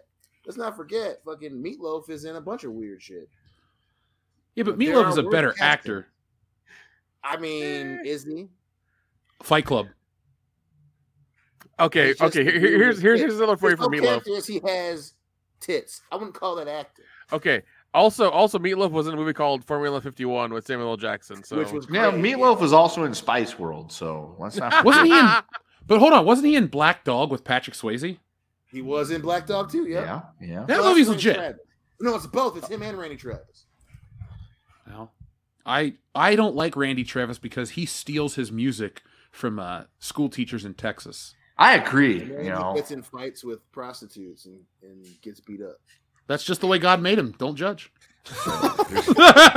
There's a little bit of two types of real worlds in that statements that we just had there. I'm just quoting King of the Hill for anyone. I know what you were doing. I knew you were going with that, and then Dion brought out a real world story about Randy Travis fighting prostitutes. I didn't know he actually fought one. Did dude, he win? The mugshot, dude, there was like a mugshot of him with a black eye because they found him half naked. Like, that was a moment where like you become an adult and you're like, yeah, real things happen to people. And that dude, whatever happened to him that night, obviously him getting the mugshot was the least of his fucking worries. Mm-hmm. I just remember that mugshot came out 2 days before the Deadpool draft that year, and he was a second-round pick because of it. Oh, and before anybody asks, we still haven't had a draft this year. I have a feeling this is like a COVID year and it's not going to happen, which sucks because I had some decent picks. Anything you want to tell us off air? I mean, I'll just tell you now, I got fucking Mongo McMichael last year because he does not look good and he was going to be my first round pick this year. Well, I always feel sad when I see him and Lex Luger. Whew. To see what they used to look like and to see what they look like sexy. now. Yeah, sexy Lexi was on my radar too because he's been progressively getting worse. Oh jeez. Yeah, that dude ain't been legit in like a decade. Like, I feel like if all the people in the pro wrestling world that have passed on, every single year, every single fan's like, damn, Lex Luger's still alive? Dude, he's like the Incredible Shrinking Man too. If you ever see a picture of Lex Luger like now, because he got off the gas and he just like tinyified. He's just like shriveled he got off up. because the motherfucker got like cancer, and the minute he stopped, it was cancer or something really serious. And the minute he got off that gear, dude, he shrunk so fast. Oh yeah, it was wild. Yeah, he's like confined to I think he's confined to like a wheelchair now and everything. And because I know like after he accidentally sort of caused the death of Miss Elizabeth, like he like hit the wall fucking hard. And anyway. R.I.P. to her. She's been dead 20 years. I was about to say that was 20 years ago this year, wasn't it? Yeah. Yep. Speaking of anniversaries, today I believe is the 26th anniversary of the Hulk Hogan "We Coming for You" promo. I'll go ahead and play it then to celebrate that promo. Yeah, no. There are a few words we won't say on the channel. That's one. We're not saying it. Booker T is. Yeah, I don't know. The lady that runs YouTube is professional pro wrestlers. He says it, and Sherry's like, "No, baby, we still on camera," and like gets him back in the game. Yeah. That's some professional level shit. Oh yeah, because as soon as he says it, them hands go up over his face. Because he's even said like in an interview, he's like, as soon as it came out of my mouth, I'm like, I'm about to get fired. Yep. And Sherry's like, no, we still working. Get your head back in the game. And the pantheon of promos, where do you rank it at, and why is it the greatest? Because I laugh every time. It's the sound. And tell me there aren't moments in your life where you got to say, God damn it, Hulk Hogan, we coming for you. You know, that gets a motherfucker jacked. Yeah. Yeah, and apparently it was feeling a little too much. It's one of the most realistic promos out there because you could legitimately see Booker T getting that worked up and saying those exact words. Listen, he would go on and whoop Batika's ass too, so we ain't surprised. Right. And then honestly, the story that people don't really talk about is the problems that promo actually caused, because when he called Hulk Hogan that, he thought that he now inherited that card, and that's why he was saying it on that phone call. Oh, that puts a lot of things into perspective for me. He's like, Booker T called me that. I got to pass now. It's like, no, you don't. I'm just getting him back for 1997, guys. Brother, that's not how that works. That's not how that works, Hogan. Sorry, buddy. No, just because you listen to rap, never mind. Speaking of rappers, we were talking about it off air. Coolio, obviously, we know Coolio passed away many months ago, but it was revealed today that the cause of death was a fentanyl overdose. Mm-hmm. Yeah. Were you guys a Coolio fan? Oh yeah, man. I mean, you couldn't be in middle school in the mid '90s without being a Coolio. Oh shit, dude. Yeah, Dangerous Minds. Yep. Remember that shit? That shit came out. Everybody was fucking singing "Gangster's Paradise." Oh yeah, it's a great song. We were listening to his version of I keep on saying "Voyage to Atlantis." That's the island. Fantastic Voyage. Yeah, Fantastic Voyage, man. Like we were listening to that during WrestleMania, man. Like that's just fucking Coolio was just a cool cat. I think the best music we listened to during WrestleMania was the Rickroll that we would do to people as we drove around. God. Also, he did the Keenan and Kel intro. He did. Oh yeah. Yep, he did the Keenan and Kel intro. Yo, speaking of Keenan and Kel, did you see they're making another Good Burger? Yep. Yeah. I mean, okay. Well, here's the thing. When the first one came out and I was a kid and I watched it, I was like, "Oh, this is a fun movie. It's whatever." I can't watch it now because I think it's too dumb, and like it seems like Netflix has had it ever since Netflix started. It's always been on their platform. It's fucking weird. But I'm very happy about that. Yeah, but it's one of those things where it's like you're making like it's odd they're waiting this long to make a part 2. You know, it's like, what are you gonna do? Make everything talk about vegan burgers and dumb shit like that? Like, what are you gonna do? Honestly, based on some of this other shit, these revivals, I think the Keenan and Kel shit will work, kind of like how Beavis and Butthead works, kind of like how Bill and Ted work. It's not about duos. I think there's just this weird window of the 90s that the people that actually would want to make it kind of get it, and the actors give a shit. Because it's like, this is our legacy, and this is all we got. So if like Keenan and Kel come back and just shit all over Good Burger, they're going to piss off like people like us, because then they're not going to be able to, Kel Mitchell does conventions or stuff like that. People have good feelings towards Good Burger. I think the only reason it's going to move forward is because they're actually going to try. And if they ruin it, fine. I hope they actually try. I hope it's actually good. I hope it's a compliment to the first one. Is that going to be hard to do? I love the first one, but it's not like a piece of art. No, it isn't, and that's the problem. It's like it's one of those. I think it's really one of those things where, I mean, have you watched it recently? Do you watch it recently or watch it often at all or anything? Yeah, I watch it. I've watched it like last year, and then I watch it probably once every other year. I do like Good Burger quite a bit. Okay, all right. But yeah, I mean, for me, anyways, I think it was like one of those things when I was a kid. I watched it, and I watched it, a lot then. But now it's like I watched it as an adult, and I was like, this wasn't that good. It was fine. I mean, it was part of my childhood and things like that. It's good. It's all right, but like, it doesn't mean anything anymore. And I mean, I hope that they do a good job with it. I hope they're passionate about it. I hope they make something, that all we all like about it. But we'll see. I hope they. Will you at least agree that Good Burger is better than the Mario movie? Well, you mean the one from the 90s? Yes. Okay. Yes, I'll agree about that. I will 100% agree about that. All right, cool. Even Double Dragon's better than the Mario movie from the 90s. Oh, dude, I forgot about the Double Dragon movie with Robert fucking what's his name from Terminator? Patrick. I almost called him Robert Plant and then Robert Blake. With his fucking blonde hair and his dark beard, like. Hold on a second, guys. All hands on deck. We got the button. It's time to do some math. They say all men are created equal, but you look at me and you look at Small Joe, and you can see that statement is not true. See, normally if you go one-on-one with another wrestler, you got a 50-50 chance of winning.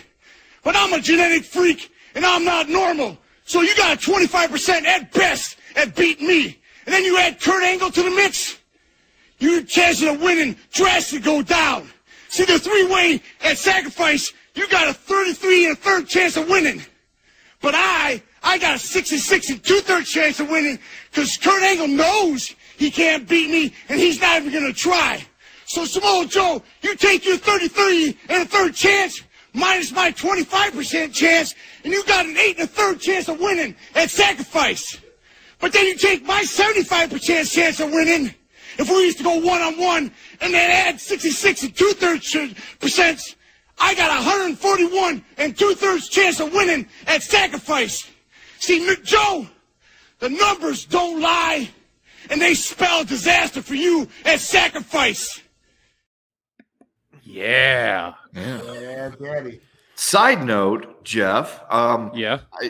I told you about OSW and their new story arc about the Main Event Mafia. I believe Sacrifice is on the list of shows that they will be doing over the coming year.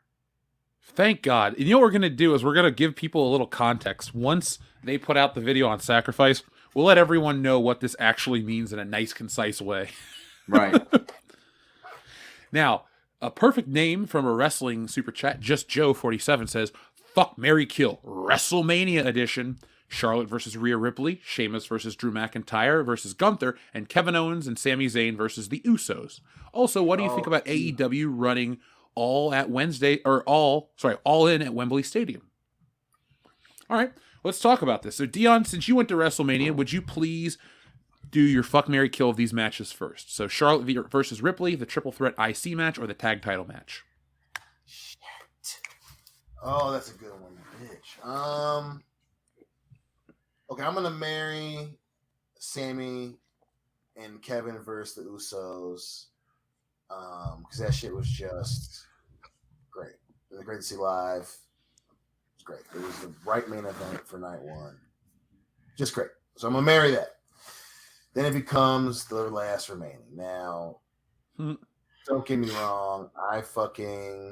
They were both good matches. And Rhea and Charlotte was way better than I thought I was gonna be.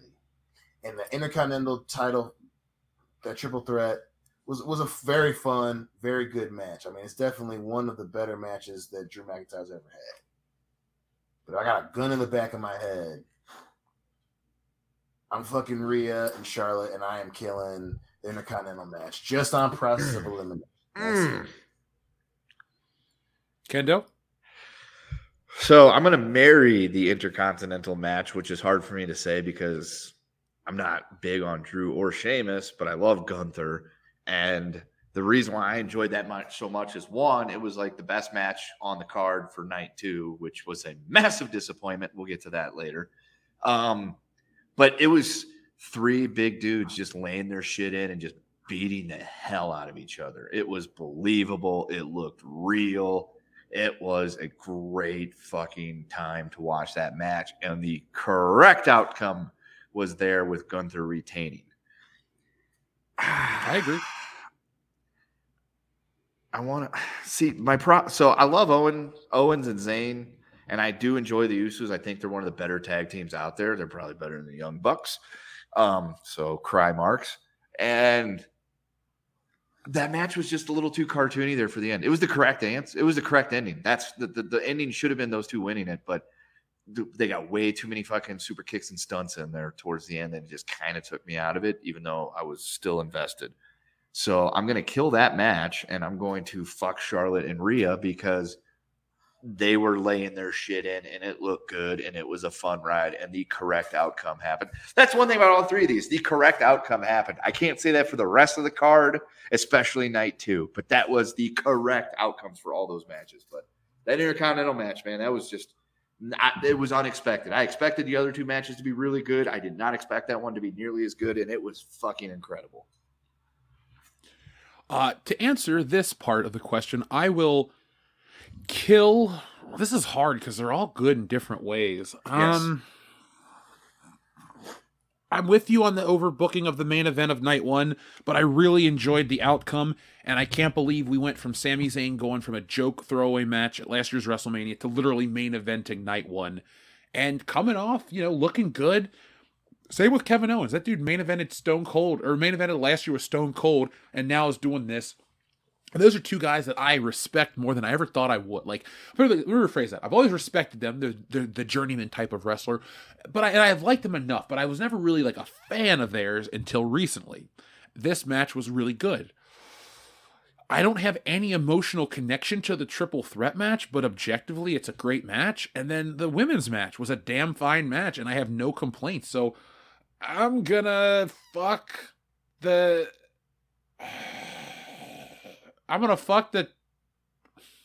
marry the tag match because of the story. I'll fuck Rhea Ripley and Charlotte because of the performance, and then I only because of elimination does a triple threat match get thrown away. I don't have any. I loved Sheamus at one point in his career, but he's just kind of there, and I'm happy that he's there, but I don't get excited for Sheamus. Kind of like I didn't get excited for a guy like Chris Benoit, and I'm not trying to make a comparison, but they're just two wrestlers that were deep on the card that a lot of people loved and respected, and I just was like, yeah, you're fine, I get the hype, but you're not my favorite. So that's kind of how I process that. Now, I don't know about All In going to Wembley Stadium, but wrestling and England go hand in hand. So I'm happy for those in the UK that get a good show. Any opinion on this you guys have? Yeah, no, that's great, man. You know, Wembley Stadium is just a great place to put on a show. I mean, that's one of the things on my bucket list, not just as a sports fan, but just as a fan of living on planet Earth, man. Like, I want to see a crazy show, and you know, hey, we'll see if they've got what it takes to get that place rocking. Because you know, if you're not serious about what you're doing, don't take your ass to Wembley. But that being said, yeah, man, I think that's great. And if any fan base fucking deserves it, it's English wrestling fans. You know, those bastards are loyal as hell. You know, they're cheeky as hell. They can take a joke, they can take a bit, and they sure as hell can take a good match. So if there's any group out there that deserves it, it's the English fans. So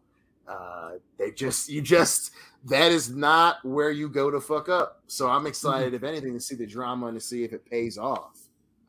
Because if I'm a wrestling company, the last place, I'm probably the last place is you do a show at Wembley, it better be fucking good, because those English fans don't fuck around and they will let you know. Well, it's not just the English fans either. They're going to be getting people from all over Europe that's going to be going to that. So that's the one thing. Right. The advantage they got here, they're probably about to get their biggest attendance number ever, because Wembley, I think, holds something like 80,000. You put the ring in the middle of the pitch and then seat the rest of it up, you could probably get to a hundo. So they're going to have England people there, Scotland, Wales, Ireland, Germany. They're all coming. So they'll be able to sell that son of a bitch out and pop a huge number on there. My only qualm is that Tony Khan and his announcements every week shtick. It's like, you don't have to say, I have a huge announcement to break on Dynamite this week just to pop a rating. Stuff like this, it's starting to get to the point where, like, now, because it used to be Tony Khan's got a huge announcement. Oh, okay, I want to see what it is. Okay, so fucking you're starting a new backstage, TV show? Big fucking deal. So just put that out on Twitter, have one of the dirt sheets or like an ESPN break the news, do that, whatever. Although it did spawn a really great meme about the fact that his dad is like busting into the room going, what are you talking about going to Wembley for a stadium show? We have a stadium. And there's a picture of Craven Cottage where Fulham plays because they own that team. But it only holds like 23,000 people. So big attendance difference. God, when is All In? Is that in the summer or in the fall? Yeah, June. It's in June. Oh, okay. We'll have a review or something of it. We did for the last AEW show as well. Good for them. I wish them always the best, even when they do stupid booking decisions. I always hope it works out for them, because the WWE needs an alternative, especially with the UFC, becoming a parent company. Especially with Vince being back in charge. Yep. Oh, dude. Yep. If you watched WrestleMania, folks, you could tell the difference between night 1 and night 2 and who was in Gorilla calling the shots. And we said it on this fucking show. That old man will never go down on his own accord.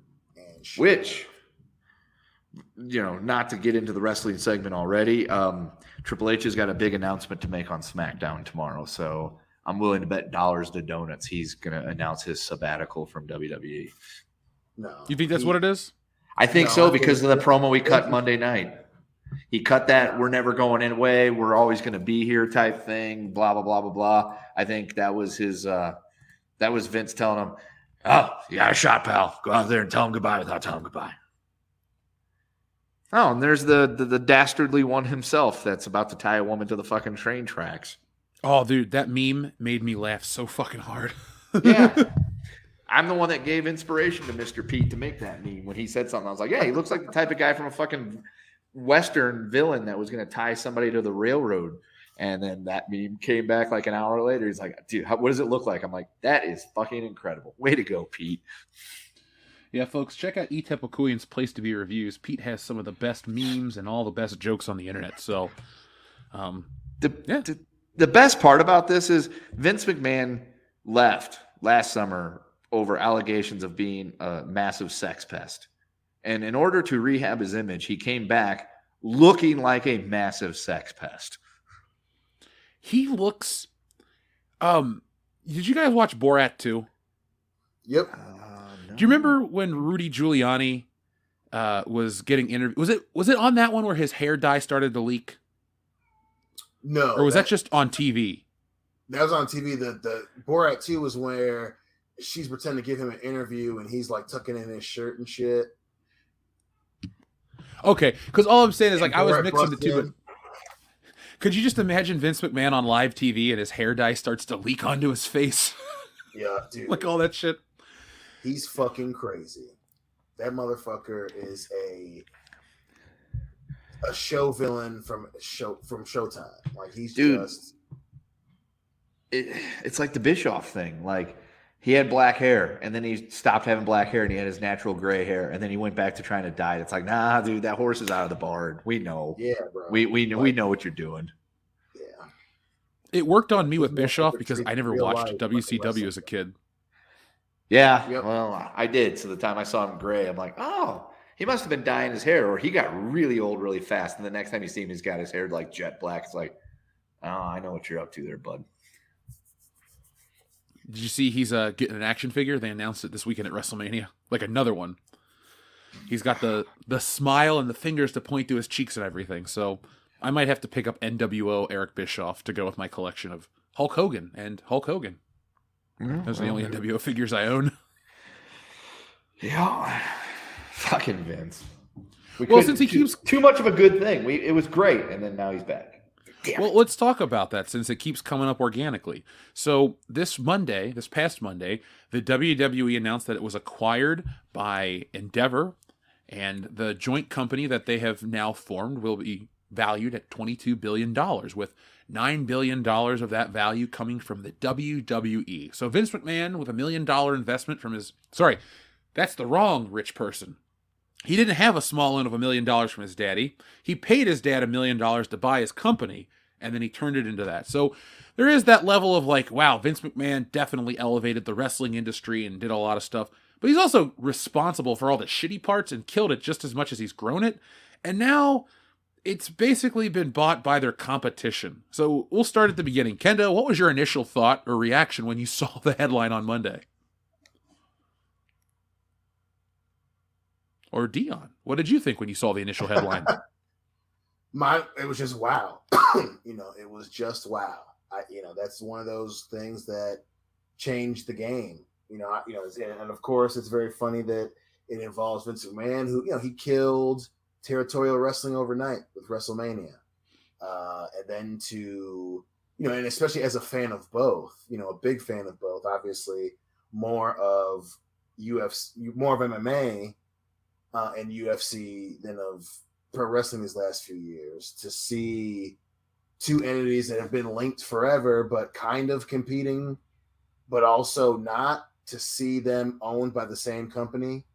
Yeah, I mean, that's fucking crazy. And then because sports fans and even people who are just wrestling fans, we're all shocked, but to know the depth of what this means, to be a fan of both, like, damn, dude, like this dude sold his shares just to stay in charge. And he went to a company that owns the UFC, who's their president is a crazy motherfucker. So, for those of us that were hoping that there was a new day, well, Big E's injured, so there was no new day. Yeah. So, yeah, man. It's welcome back to the punch, kid. LOL, Vince wins. He always wins. Kendo, are you back? No. So, Nick, you heard this news, right? Even though you're not as big into wrestling, what did you think of this? I was surprised that it went to that company that that also owned UFC, but I mean, I shouldn't say surprised, but like that's where it went because I heard the Saudis wanted it and some other people wanted it as well. But what you guys said at the beginning of the show is like, he went with the company that would let him still be the one, the head guy, and that makes more sense than anything because as we've learned over the years, he's a crazy fuck, but he still wants to be in control. So it only makes sense that they would go. That's the deal they would make. But what does this mean for Peacock? Like, is it going to leave Peacock and go onto the other network, or what? That no one knows yet. It's too early. Right. Okay. But Right. there is rumors because the way that UFC operates. There's rumors that they'll start to charge for their pay-per-views, which will effectively kill the business model that Vince built about a decade ago with the streaming service, which I'm not here to be a mark for the WWE, but the WWE Network, before Peacock, it was a better value, but it's still a great value. It's $10 a month, and it's their archive of content, and that's the only thing that the WWF really has. As shitty as wrestling is today, it was great years ago, and the fact that they know it was great years ago, and they keep packaging old wrestling constantly to you, is the real value. If they come up with a model where you have to separate the streaming from the pay-per-view events, you're going to fucking ruin your model because wrestling fans are not rich. Vince McMahon was smart because look where WrestleMania falls on the calendar. Tax season. He knew what he was doing 40 years ago, that wrestling fans are from a certain demographic, and how to maximize and grow your business is to cater to that demographic. And so Vince understood that. But now, as everything else is getting pricier, UFC is a higher tier sport as well. When you see it on TV in Vegas, you see the celebrities, you see the money on UFC programming. Wrestling's for families. Wrestling is a different economic scale. And if you try to charge wrestling product at UFC prices, you're fucking done. Because right now, it works. Wrestling is $10 a month. The action figures are good. They're cheaper than Star Wars toys. The games are comparably priced, but they're all pretty solid. Wrestling has finally hit a really good medium. I guess it was to appeal to the UFC or be ready for the sale, but prior to this purchase, I'd say the last 6 months of wrestling since Vince has been gone has been better than it's been in the last 15 years. And I'm not saying every match is great or this and that, but it's like everything was kind of moving in that direction to a new era. And we brought this up a bunch on the weekend, Dion. This was one of the first WrestleManias that had very little big outside old school guys coming back. Last year's WrestleMania was sold on Stone Cold. This year was sold on the modern day roster. And that was exciting, especially on night one. For the first time in 20-something years, I'm like, wow, holy shit, this WrestleMania did not need a legend. This WrestleMania didn't need that. It just needed to be fucking booked right. And so... Oh, go ahead. No, I was saying, so that's why I think if the WWE tries to cash in and be like a UFC light, they're going to basically sign their own demise because wrestling fans aren't in for that shit. Well, there's also the difference in that, and Dion will agree with this, UFC is a legitimate sport that's not scripted. Yeah, there's the promos and all that other bullshit and everything like that. That's the showy part of it. But going into a fight, you can say this guy's probably going to win because he's got the advantage, but you don't know because it just takes one punch, out of nowhere, for lack of a better term, to turn a fight around. And that's the shit that makes it really exciting. Whereas with WWE going into it, you kind of have an idea of where the matches are going to end and how they should end. It's like the Sammy, KO thing. We all were almost 100% sure that that's how that match was going to end. We were also 100% sure Cody Rhodes was going to win the titles too. And bro, it was a swerve, bro. But with UFC, you're buying the pay-per-view because there's a marquee match on the card that you want to see and anything could happen. Or you're buying the pay-per-view because you want to see, you're buying it because, for instance, when Ronda was fighting, because you want to see her get her ass kicked. I'm not going to buy a wrestling pay-per-view because I want to see Roman Reigns lose. That's the big difference right there. It's people bought, Floyd Mayweather fights because they wanted to see him lose. He never did, but they wanted to see him lose. I'd buy a pay-per-view now to see Floyd Mayweather read a book. Probably not going to happen. But, that's also the big difference. You're not going to be able to command UFC pay-per-view prices for WWE events because, one, yeah, like you said, the wrestling fan does not have that money to shell out each month unless you got a bunch of them together going in, and who wants to be in that room? And two, you don't have the unpredictability there of the legit combat sports aspect of it. Yeah. Okay, so wait, what platform is UFC on? Yeah. So it's ESPN Plus, on isn't ESPN Plus. Yeah. And then they have their own streaming service, UFC Fight Pass. Okay, but you said it was on like something called Endeavor or something like that? Endeavor owns it. Okay, Endeavor owns it. Okay. is the company that owns the UFC. Okay. Yeah. All right. So then, do you think they're going to do a package deal where you get UFC and WWE at the same for the like a price for per month or something, and it's going to include the pay-per-views? No, Probably not. No. Yes and no. Again, this is so early.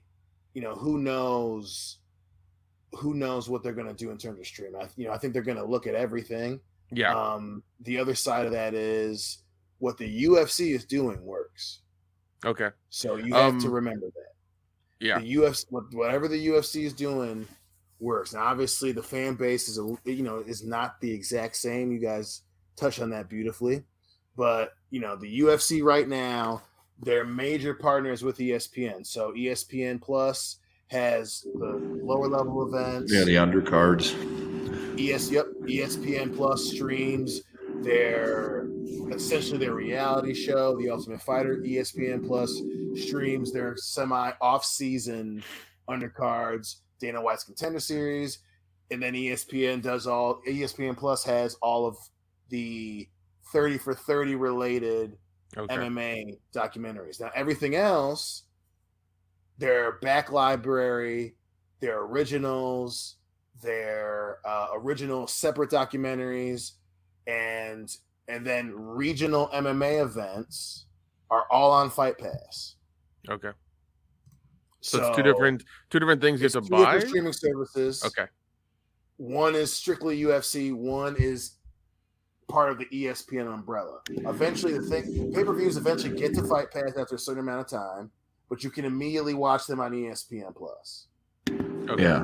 To give you an idea, Dion loves the UFC. He's hardcore on the UFC. He's got the Fight Pass. Yeah. I am a casual UFC person that will watch it, but I'm not going to buy the pay-per-views. I have the ESPN Plus. So I'm the casual fan that they're trying to bait into getting into the pay-per-view market and buy into it. And I haven't done it, but I'll watch the undercard shit when it's on ESPN Plus if there's nothing else. So they've got two models that are built for two specific fan bases, Dion and me. Okay. And that's why it works. That's what I'm that's what I'm trying to figure out is like because like once again, I don't know UFC, I don't know how these platforms work. Two guys get into a cage and beat the shit out of each other. That's pretty much and trust me, whenever I've watched UFC with Dion, I fucking love it. I'm down for it. Like I would love to go to a fucking fight one day and just watch that shit. It's awesome. For sure. Oh no, 100%. It's cool shit. I fucking love it. What's the price for ESPN Plus? What's the price for the other one? ESPN Plus right now is $11.99 a month because it went up, but you can also do the Hulu, Disney Plus, ESPN Plus bundle for $12.99, which is totally worth it because of the Hulu, and then you can also kick it up to I think $18.99 or $19.99 a month to get all three of those without any ads, which is what I have because if I'm watching Hulu, I don't want to watch ads. That's the only reason I keep Hulu. Yeah, ESPN Plus, unfortunately, you have to watch ads because you're watching live sporting events and they have commercial breaks. And it's not really ads; it's just the fucking ESPN Plus bumper for like 2 minutes. Gotcha. Yeah, that's. And how much are the UFC pay-per-views usually? Like, how much do they cost? They went to $80. $80? Yeah. Yep. God, yeah, man. They're gonna have to figure out that fucking model, man. Holy shit! And to that point, right? So this is another reason why this is fucking crazy. Historically speaking, Dana White has been in a frenzied battle against online streaming. So, to Jeff's point earlier, he's half right. Hardcore MMA fans, we've been streaming this shit since 2009, right? And that's always been a thing. so many pay-per-views for the UFC do not do as expected. You know, the UFC had Ronda, Conor McGregor. Earlier in the years, they had George St. Pierre, Anderson Silva. Breaking 1 million for them, as it is with WWE, is a big deal. But you'll have big cards that sell 300,000 pay-per-views, or 400,000 pay-per-views, or 500,000 pay-per-views. So the UFC is in a lot of ways seeing a very similar issue that the WWE is seeing. So, you know, there's evidence on both sides. The WWE could very much stay the same and as bad as it was under Vince, or Endeavor could be looking to turn shit around. So it's, you know, the flip of the coin, you know, it's very fucking possible here. And at the same time, you know, Dana White, to my point about them dealing with streamers, you know, this motherfucker doesn't know how the internet works. So, you know, they raised the prices a lot. The belief is that was a big thing from ESPN, is if they were going to get the broadcasting rights, they had to raise the numbers for pay-per-views. Yeah. You know, and they struggle with, they've had multiple cards that are great cards for the MMA, not just UFC, but for the sport of MMA, that don't sell well. So for the WWE, the whole Peacock thing, you know, it's who knows what the fuck they're gonna do. But if they go and do the UFC route, to Jeff's point, you know, you could have those same pay-per-view struggles the UFC is already seeing. Oh, dude. Yeah, because I mean, I remember see that work. Because I remember buying pay-per-views on cable as a kid back in the day, and they were like, what, $50-$60? Yeah, WrestleMania was $60 like over 20 years ago. Yep, I remember that. Because what me and my cousins would do is that we would do half and half each year. We'd get one, they get one, and we would record it and then send them the tape. That's how it would be. That's how we would get it done. And because it was expensive, and then, you know, streaming happened. But yeah, man, that's interesting business model to look at, because, like you said, they can't go up that high, and if they're having problems like what the UFC is, it's I don't know, man. It's what you said. It's all brand new. It's all up in the air, but it's going to be interesting to see how this deal pans out, how they treat their customers and the fans and everything like that. Because I know ESPN's been bleeding money for like damn near a decade. ESPN has not been profitable for a bit now. I think it's because people just don't want to pay for it, or something. Like there's something wrong that they're doing, and they're just not making money off of it. Well, the thing I hate about ESPN is that is lumped into your cable package. There's that graph that shows you how much of your cable is actually, you know, ESPN fees, even if you don't want it. Now, this is, you know, it is what it is there. But as the wrestling fan, because you brought up how Dion is the diehard UFC guy and Kendo is the casual UFC guy, but I put myself in the WWE category of, I'm the fan that wants everything, but I'm also open to UFC, but I'm not open to wrestling charging more, because I've been a fan for such a long time. The economics of it, I'm just not willing.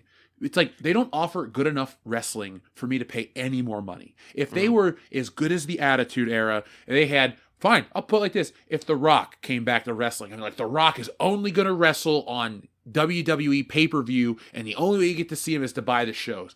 Okay, maybe you'll convince me to test one out, but you're not going to get me to commit to blindly go back to buying pay-per-views after 15 years of shit shows and 9 years of a network where I pay $10 a month and everyone has access to it. You know, Peacock was the first degradation of the WWE network model, and it's not as good as it used to be. It's almost pretty damn good, but it's not. The way they altered the product, the way they've altered the streaming, they put commercial breaks and everything. They've altered the master footage. It's stupid. But, you know, moving forward, I will be watching this pretty closely because I'm excited to see what happens. But I don't really want... I expect next year WrestleMania to be astronomically more expensive, and I'm very disappointed, like, preemptively. Well, at least Endeavor's getting it, and you don't have to worry about going to WrestleMania in Riyadh. Yeah. Well, I'll tell you what, Jeff. If the tickets are ridiculously expensive, we'll meet up somewhere in the middle, and we'll just get a place and we'll watch it. All right? Yeah, we can do that. That's what we'll do. All right. Like, oh, hey, Jeff, breaking news. WrestleMania 41 is going to be in Albuquerque. How crazy is that? Oh, dude, Kirk. They just announced it. They're going to play it at Isotopes Park. Might as well go ahead and book those airfare tickets now. I know Shit, man, we stay at the Plaza. Well, we can go, Stay at the Plaza? halvesies. I want to stay at the Only Drake Hotel. if I personally. get a pizza and a limo. What is he? What are you, a 1994 bank robber? Yeah. The funny Remember that thing was is, every. all the money we wouldn't spend on the new WrestleMania prices, you could afford the pizza and the limo. I know. They charged $13 for a commemorative Pepsi at WrestleMania. Oh my God. I thought the prices in New Orleans were high when Nick and I went and got food. I got like the sauce. I like the fucking big smoked sausage thing and a soda, and it was like $15. And I was like, damn, okay. Yeah. I paid $13 for an order of fries. Oh, Jesus Christ. Now, hold on, though. I'm not throwing money away. They were pastrami cheese fries. And Dion, did I not say like 4 times during the night how good those cheese fries were? Yeah, okay. You can't, what kind of was it, like melted like regular yellow cheese, or was it like some Swiss or something? It was a good queso, like a thick cheese sauce, and like a lot of pastrami and good French fries. So I wish it would have been half the price, but it was good food. Like, I mean, it doesn't sound terrible. Yeah, okay. That's different. So you got that. That's okay. Still expensive, but still, that's not too bad. Oh, you want to hear a funny story about WrestleMania? Because folks, we're going to start talking about our reviews. We go to WrestleMania night 1, and it's $80 to park. Jesus and I'm blown away by the price. But we go for night 2, and the price goes up. To what? To $85. But here's the best part. I say to the guy, $85? This shit was $80 last night. He goes, fine, $60. And I go, all right, everybody give me $20 real quick. And we give this guy $60. You could have heckled with him the night before, too. I didn't heckle with him. All I said is $85. That went up by $5. And his response, all right, $60. Because what happened was we gave him cash. It was a cashless WrestleMania. But he's like, if you got $60 cash, I'll let you in. He gives us a voided parking ticket, and we drive into WrestleMania and basically park illegally. And the shit hooked us up. Dude, next time I go to a sporting event, I'm gonna try that. They're like $20 park. They're like, how about if I give you $10 cash? Oh my God, that's funny. Yeah, that's funny shit. It was a great deal. It was a ripoff, but it is what it is. You think? Well, you think that's a very, very expensive, fancy new stadium, Jeff. They got to pay Kroenke somehow, and Vince has to get his cut as well. Well, I mean, it's surrounded by people, people cooking on Walmart Walmart carts, So I mean, it's just the best out there. It really is, dude. Dion, didn't you buy one of those expensive ass hot dogs, or think about it, or something? I did, man. It was $10. It was wrapped in bacon, and at the time, inebriated, it was worth it. Yeah, I can see that. I'm 2 beers deep on this podcast. That sounds delicious right now. Yeah, bacon. I got wrapped bacon. Hot dog. I mean, that's a winner every time. I got bacon and I got hot dogs. I just don't have any buns. Well, fuck it. I'm not going out to the store. Do it. What do they call it? The Atkins way. No glutens and carbs. So what you're telling me is I need to make a bacon bun and put my bacon wrapped hot dog in a bacon bun? No. Bacon wrap a hot dog and put it inside of another hot dog. There you go. There's your bun. Yeah, there you go. Split it down the middle, and I mean, you can figure this out, Jeff. You're a smart guy. This ain't rocket surgery. Yeah. I dropped out of rocket medical school. It just wasn't for me. Yeah, It was too competitive. competitive. It really happens. To the best of us, honestly. Dion, you used to be a rocket scientist surgeon. You quit the job years ago. It just wasn't for you, right? Exactly. That's exactly how it happened. It's too much pressure. It's not enough pay. Not enough rockets explode. So, well, now that Musk is sending up like 40 a month, and they're coming back fine. So yeah. Oh, did you hear about Dogecoin? How it went up today because he changed the Twitter logo to that fucking Shiba Inu dog. Yeah, I know. So I'm glad I bought a bunch of Dogecoin the other day. Yeah, I still have my original amount that I bought like 2 years ago. Yep. Oh, nice. Yeah. And Is it up to $1 yet? No. No. Dude, the closest that ever came was when they were all sex nuts about the fact that he was going to be on Saturday Night Live, and they made 2 jokes that pretty much fucking killed all that momentum. And that was the end of the world right there. That was done. it hit like what 40 cents or something, or It was up to like 80 cents at one 80 point, or cents. Yeah. something like that. And It might have, I might be wrong, but it was fucking flying. Well, and yeah. because he was going to be on there promoting Dogecoin, and then his mom came out and made a fucking joke about Dogecoin, and that was I literally watched the market crash. I looked like the crying Jordan meme at that point, because I'm just like looking at this. I'm like, not only did I stay up to watch Saturday Night Live, now I'm watching my crypto wallet that I thought would help me possibly retire to now just, and then not even to mention all the other damages crypto has taken over the last 2 years. That's true. Oh well. Yeah. Superman's dog just ain't what he used to be. I don't know why. I don't know why world governments are so angry about a currency that they don't have any control over. I'm not sure why. Color me surprised here. I mean, from what I hear, they're making their own, and it's going to be, we're going to that soon. So it's going to be huge. Yeah. When do you think WWE is going to have their own cryptocurrency? Dude, I'm honestly surprised they haven't done that, and they haven't got NFTs yet. In all honesty, I'm really surprised they haven't actually minted actual WWE coins with Vince's face on them. That's true. Such good shit, pal. Yeah. But no, it's gotta say that. Yeah, it's gotta say that in the front. It's gotta say chocolate titties in the back. Dude, we should make a t-shirt until it gets taken down. It'll be Vince McMahon's face with the mustache and a dollar bill, and it'll just say chocolate titties. I'd wear that. Oh God, I couldn't wear that in Atlanta. I'd get you know how you don't get it taken down? You put Lizzo on the back, because then they'll be conflicted. They'd be like, on the one hand, we don't want them to have this shirt. On the other hand, they're promoting Lizzo, and she's the flavor of the month. So we don't know what to do here. I have limits. I have standards. There's a line I won't cross.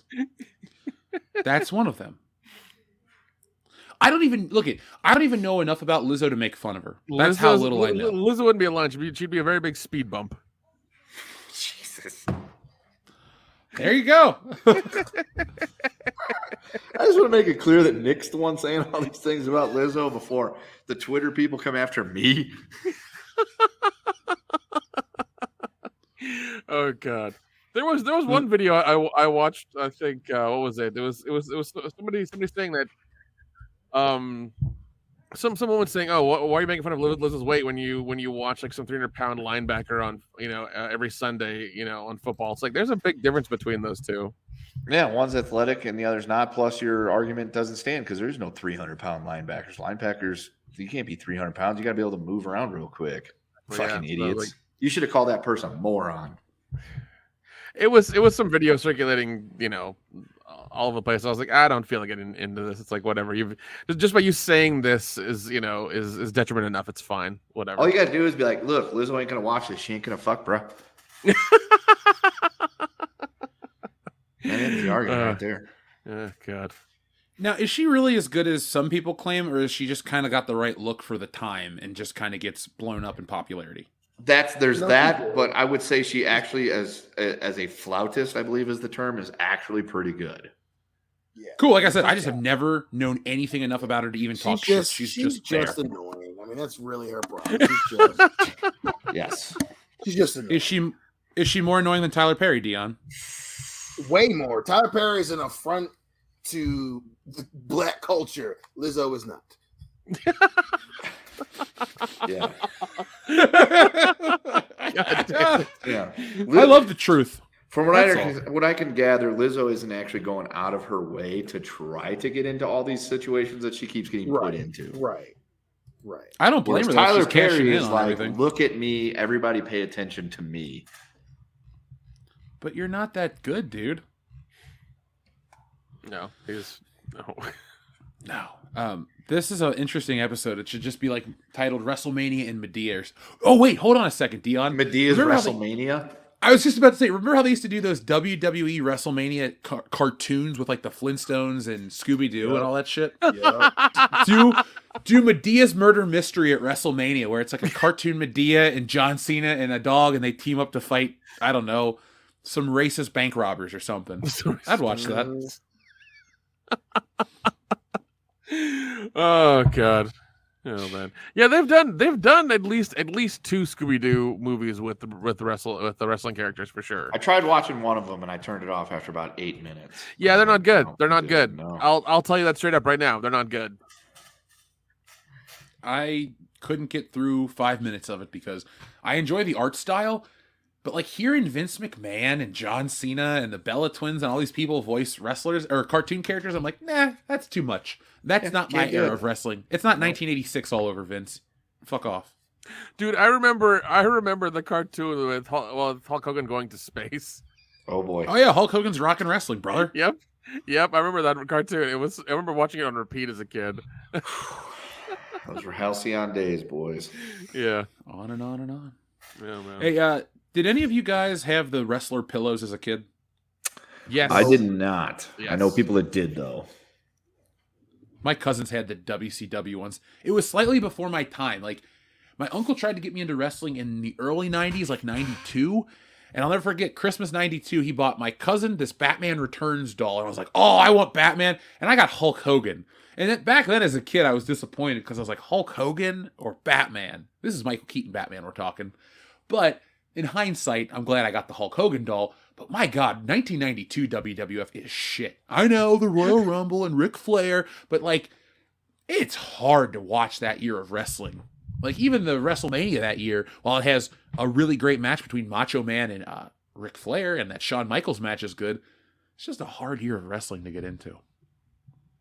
Now, we've had the WrestleMania logo on screen for a hot minute. I believe somebody in the audience was asking if they had missed the wrestling segment, and no, you have not missed the wrestling segment. It's kind of been sprinkled throughout this whole episode. So yeah. But we haven't talked about WrestleMania at all in terms of outcomes, opinions, this and that. So before we start that, folks, do us a favor. Besides hitting that thumbs up button, all of our wonderful members and mods in the chat have been dropping links all night. As you guys know, through the quartering video and other announcements, YouTube has been making some more restrictions to make content creation even more difficult. Last year, we had to agree, maybe it was even earlier this year, we had to agree to a 5% pay decrease. YouTube took another 5% of our money. So that's awesome. And as they keep doing more stuff, you're not even allowed to link externally to other sites. So what we're going to ask you to do is, because they're not going to notice this part, go to shopwcbs.com, pick up a shirt. It helps support the channel. Check out Patreon. You get bonus content, the X-Men reviews over there. We'll give you some more wrestling content too over there, as well as the membership program. But we just wanted to say that stuff because we can't put the links in there. Thanks, also follow us on Twitter and Instagram where we have those links in our bios where you can click and find all of our stuff.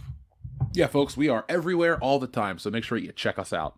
Yeah, we're like American Express, everywhere you want to be. Yeah, and none of the fees. That's true. So, WrestleMania 39 has happened over the weekend. WCBS was there again. Technically, World Class Bullshitters has been there since WrestleMania 22, but we weren't a channel back then. We were 9 years away from existing. But as a channel, we have been to a bunch of WrestleManias. Dion, you and I have been going every year since this channel's inception. Where would you rank? Let's just say night 1 and night 2 are one event. Overall, where would you rank the event in terms of the WrestleManias you've attended? I think overall it's still top 3. I mean, night 2 was a letdown, but night 1 was so good, and night 2 still had moments. It's the entire experience. I'd easily say it's top 3. Now, Kendo, you've been watching wrestling for a long time. Where do you rank the entirety of WrestleMania 39 in terms of WrestleManias you've watched? Dion, I'm going to ask you this next. Oh, God. After the night 1, it was looking like it was going to be top 5. It was good. And then night 2 happened, so middle of the pack, maybe the top 50%, but I could, without getting into like the details and the nut cutting, to be able to figure out exactly where it would land, but it had so much fucking potential. After the halfway point, it had so much potential. And even when night 2 started in the first match, it still had so much potential. God, that was such a missed opportunity. It was. So, Dion, where would you rank it in terms of all the WrestleManias? Like 39 is that, let's just say upper half, lower half for you. This one's upper half. Definitely upper half. Yeah. I didn't leave this WrestleMania dissatisfied. Look, we left night one. I was on a cloud. That was a great show. Whatever they pulled off, however they pulled it off, they booked it perfectly. Everything went well. I mean, you had 2 long matches, and the longest match was the main event. I mean, the first match opener was John Cena versus Austin Theory. That was a fun match. The Street Profits was a fun match.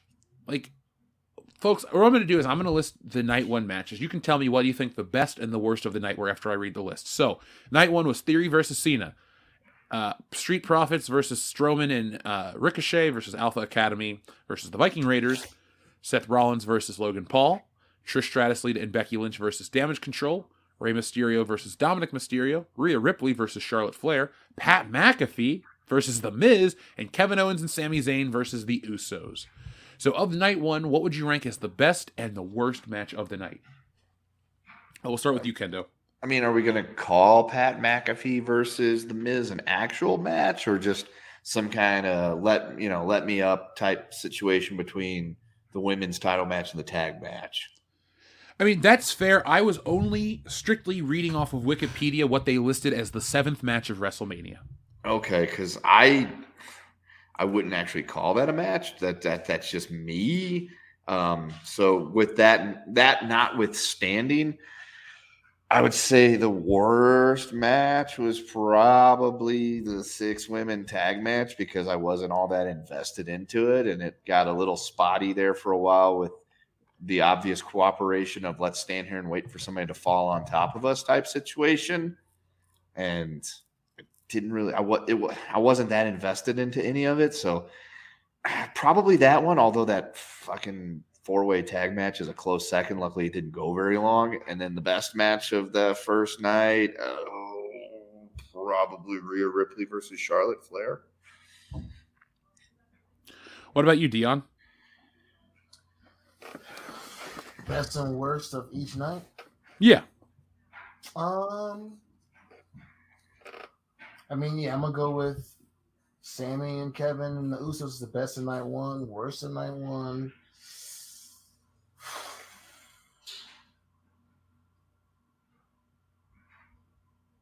Yeah, that Pat McAfee Miz match is just silly. Night 2 worst is probably Shane versus Snoop Dogg / The Miz. While hilarious, and I understand why it ended up being bad, it's just so funny. And that, the big reveal was fucking Shane McMahon, and he couldn't, my man couldn't do a leapfrog.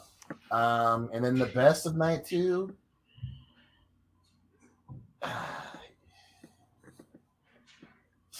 gotta go with the triple threat. Yeah, I think that was definitely the best of night 2. It was a highlight for sure. It's one of the reasons why night 2 didn't suck. Yeah, that for me is the best of night 2. The worst of night 2, because I don't count what happened with Snoop Dogg, The Miz, and Shane McMahon, although hilarious and ironic. I'm kind of torn. I thought the women's 4-way tag match sucked, but I didn't really like the fucking Hell in a Cell match either. Yeah. I was going to say that's probably my worst of the night of night 2, just because there was no build up to it. There was no heat going into it. There was just the drawn out story of the whole thing. And then they fucked it up when Finn got his head gashed open, and they just ended up having to go to weird camera cuts to try to avoid showing any blood. And in a Hell in a Cell match, nonetheless, that's the fucky part. And then the booking of it was just terrible. It's like, you've completely killed the whole demon gimmick, because I thought it was dead after the last time he busted it out a couple of years ago when he lost by falling off the top rope. So, yeah. When they fed him to Reigns to help keep his title, get him, his title run some more momentum. It's like no one bought that he would win. Oh, it's Demon Finn. I still don't buy he's going to win, but this is going to kind of take some of that shine off that demon. And he fucking face planted and died. And then this happens, and it's like, that's number one, the wrong result to this fight. Edge doesn't need this. Give it to fucking Finn Balor. And 2, I don't want to see the demon ever again because there's no point to it now. Now it's gone from having some kind of mystique to it and trying to suspend the disbelief to it's just Finn Balor in body paint, sticking his tongue out and hissing at people. Yeah, that was the low light of WrestleMania. Now, real quick, for me, night one's highlight would probably be the main event, and the low level or the low point for me would be, if you don't count the Pat McAfee match, I'll go the, I guess the women's tag was the triple threat, or the 3-on-3. And for night two, you know, fuck. I don't know. I'll figure that one out. But I was so, how do I want to phrase this with WrestleMania? This was just a WrestleMania that had so much going on, and it's hard to shit on it because none of it was like terribly bad. I've been through some terrible WrestleManias, like 32, 27. I've been to some of the worst WrestleManias of the modern era, and this one really didn't do much to offend. But that Hell in a Cell match really, really sucked because I get it.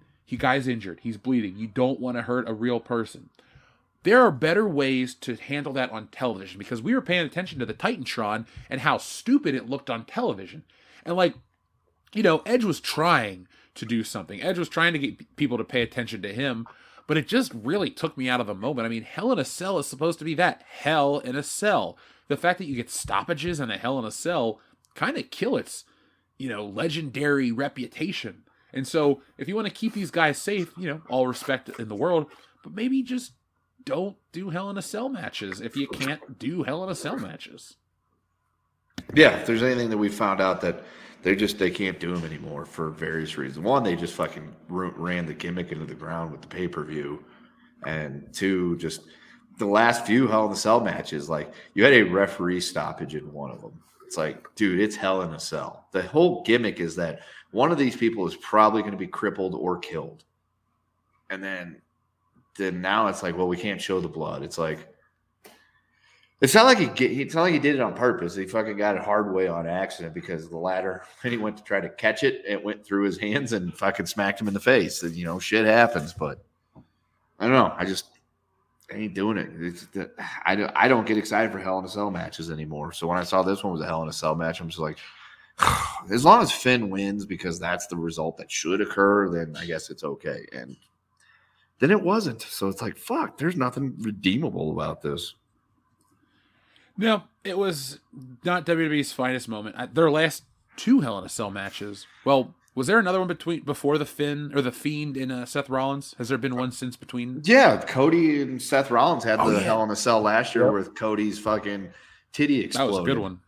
Yeah, so that was good. That was actually a good one, even if it was extremely silly the way they had to book it with Cody winning with the one arm. I mean, I get why they did it, but it was just bad timing with the busted, you know, man boob. It was. I don't really want to see Brock Lesnar versus Cody Rhodes moving forward. That Monday Night Raw was actually pretty shitty. And a lot of the complaints people have is from night one to night two is you can tell what Vince McMahon booked versus what apparently Triple H booked. It was clear as fucking day. Yeah, I don't want more Vince McMahon wrestling. No one does. That's why there was so much hope and optimism after Vince put out his time to retire, pal. And like I said, I'm fairly certain that most of us were skeptical that he was really gone. Full of shit. Whoever would have thought. Yeah, who would have ever thought? Just look at that mustache. He's definitely dastardly and conniving and up to some kind of scheme. He's twisted it. Vince, stop twirling your mustache. I will never come to save you. Come on, pal. So, the state of wrestling has definitely changed after WrestleMania. This year, more than, many other years. I'm interested to see where we are in a year. I'm interested to see where we are in 6 months. Do you think we're going to get more shows kind of like Saudi Mania in terms of like just big over-the-top matches or big over-the-top shows that have a bunch of people on them and not necessarily, further the storylines? Absolutely. Yeah, I mean, Endeavor wants to get some of that investment back. How long until Goldberg fights Brock Lesnar again? Oh, God. I don't know. I say by Money in the Bank. God, I never need to see that match again, do you? Hell no. We didn't need to see it the second time. We didn't I need was to gonna see say it the the first time it happened. It was not a dream match for me. No, and even then the fans were shitting all over it because the fucking idiots at WWE had put out the news ahead of time that Brock was leaving to go to the UFC and Goldberg's contract was up and he didn't sign a new one. So it's like both these guys are leaving. So what's the fucking point of watching this? Yeah, WrestleMania 2020's had other shining moments. That was not one of them. No. That main event, though, whew, that's still one of their best matches ever. Yeah, I mean, I don't remember who was in it because I know Shawn Michaels and Triple H were in it, but I can never remember that other guy. Greatest champion of all time, vacant. I'm trying to think because, like, they always show the stills whenever they go through the WrestleMania, but they only show Shawn Michaels and Triple H in that match. They never show the finish or who holds the belt up at the end. The name escapes me. No, but all joking aside with that one is just like, of all the WrestleMania main events, there's something about that one that it's like WrestleMania 20 is a long ass show. All the other matches are either pretty shitty to okay, but that one, man, it just, ooh, I love to watch that match. I'm not trying to be an edgelord about Benoit. Don't give a shit about that. It's just an awesomely booked match. In the build and the hype and everything was fucking correct fantastic. Outcome. Yes. And the way Triple H lost the belt too. Like that's one thing people don't talk about when it comes to wrestling booking. It's not just that the right guy wins, it's how he wins. Because, if you book John Cena to win the title after DDT or getting DDT'd on cement and, running through 6 guys on the Nexus, that's kind of dumb. But when you do it the right way, it can be a good match. So yeah, that's why I was a little squeamish there towards the end of the main event of night 2 when Zayn and Owens came out and started pounding on Roman Reigns. I'm like, oh, come on, Cody wins this. You can't. The baby face can't get help from his friends getting offense on the opponent. It doesn't look right. Chasing off the other heels to make the odds even, yes, but doing some damage on the bad guy. They're trying to set up a fatal 4-way, right? So whenever they're going to have Roman lose the belt, my assumption is going to be a fatal 4-way, and that's how he's going to lose both titles. That's instead of making WrestleMania the moment. They want to keep Roman the champ, and they want to set up for something more. The issue for the WWE was the longest time that they couldn't do long storytelling. Now they don't know the fucking payoff when they see the payoff. Yeah, and the payoff should have been Sunday night, right? Because when Cody wins it, or if he does win it, which remains to be seen, because Pal is back in charge. It's not going to have the same impact it would have had he won at WrestleMania. He wins it at WrestleMania. The fucking babies go flying in the air. Everyone's ecstatic except for the total fucking Bloodline, Mark fans. Everyone, that's the payoff right there. You have to have it go right there because now if he does it, it's not going to have the same cachet. It's not going to have the same impact. And if you do it in a fatal 4-way, they won't let Roman be the one that gets pinned to give up the titles. And then that takes even more shine off the fact that he did it. Like, you're trying to build stars here. You need stars, especially if Roman's going to go away like he's been supposedly going to be doing as soon as he drops the belts and is tapped to be the next, movie star or whatever it is. You have to build somebody up. You have to have a new star. And outside of Gunther and the returning Cody Rhodes, I'm not sure who there is that you could build up to do that. Now, if the plan is to say, Cody, we tricked you just like we did to your daddy in the garden, so be it. And then, if you build up Gunther and have him win it, it would be better if his name was actually fucking Walter, because that's what it should have been. Gunther just sounds like he should be making German Scheisse porn. But that could be the next legitimate top star because of the guys they have on the roster. He is the one that looks like a fucking champion. I agree. And the commitment he made to make change in his look and everything, I like Gunther. He looks like a pro wrestler. Yeah, and he's like the perfect heel champion too, because he's got monkeys that he can send out there to do stuff. Because that's the thing they fucked up with the Usos and Reigns at first is they turned the Usos into flunkies, but they're like, well, they're the tag champions. Like they're supposed to, if they're at least the tag champions, should look like they are effective. Especially when we've been watching them wrestle for several years and they've been effective and winning and looking good. Now you've turned them into flunkies. It doesn't work that way. At least when Rollins had J&J Security, we knew they were flunkies because they've always been booked like flunkies. I forgot about those jabronis. Yeah. Wasn't a fan ever, but you know, it is what it is. I'd rather live through the bloodline than the Authority. That was a nightmare. That shit never ended. Shit. Yeah. And no, Just Joe, Cody hasn't been Lugered because the big difference here is Cody lost in the middle of the ring, and he had that forlorn shot that people are trying to say they're doing the John Cena Rock storyline again. I'm like, oh, good. So we have to wait another year for this, and then. The difference is Luger won by countout and then celebrated like a fucking jabron in the ring being carried on the shoulders with balloons and everything like that. That's different. And then he was only mildly sniffing the title shot after that. So he wasn't Lugered, but it was still the wrong decision to make in that match for that finish to go the way it did. He wasn't Lugered, though. Lex Luger is before my time. Well, I'm sure you've seen the recaps, though, and you know what it Oh, no. I know exactly what you're talking about. I'm just saying I would not be a wrestling fan if Lex Luger was, you know. Well, I mean, 9 and 10-year-old me was not a Lex Luger fan either. It's like, oh, I guess he seems kind of cool, but Bret Hart's cooler. And he was. Yeah, Bret Hart could actually move. Yeah, Bret Hart could do things other than power moves and hitting somebody in the face with his bionic forearm. So, is there anything else you guys want to say about wrestling or WrestleMania? I feel like we covered a lot of the big stuff this week and had a lot of fun talking about it. Zorro will eventually defeat Vincent Kennedy McMahon. Yeah. Who? Zorro? Zorro, yep. I mean, the only thing I got left to say is I'm not too worried. Roman's only got like 1,250 days to go before he breaks Bruno Sammartino's record. So, I mean, by WrestleMania 45, I think they'll be ready to take the titles off of him. Yeah, I think that's the right time. And we'll be ready. Now, folks, let's check in with the audience. Nick, would you care to pick a number between 1 and 69, please?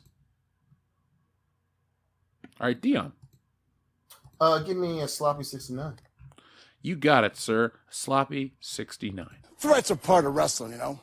But you gotta look at the person that's making the threats.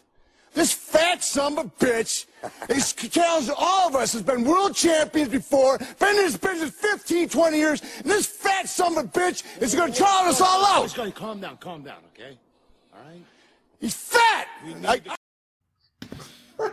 I will say the other day when I woke up and I saw that Rick Steiner was trending, I was like, oh no, he died. And then I saw why he was trending. I'm like, wow, that's weird. Controversy of things being said that wasn't by Scott Steiner. Are they sure they got the right Steiner? Yeah.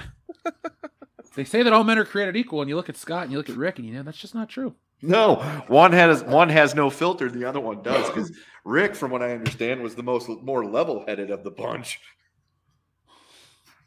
Well, times change. Yeah.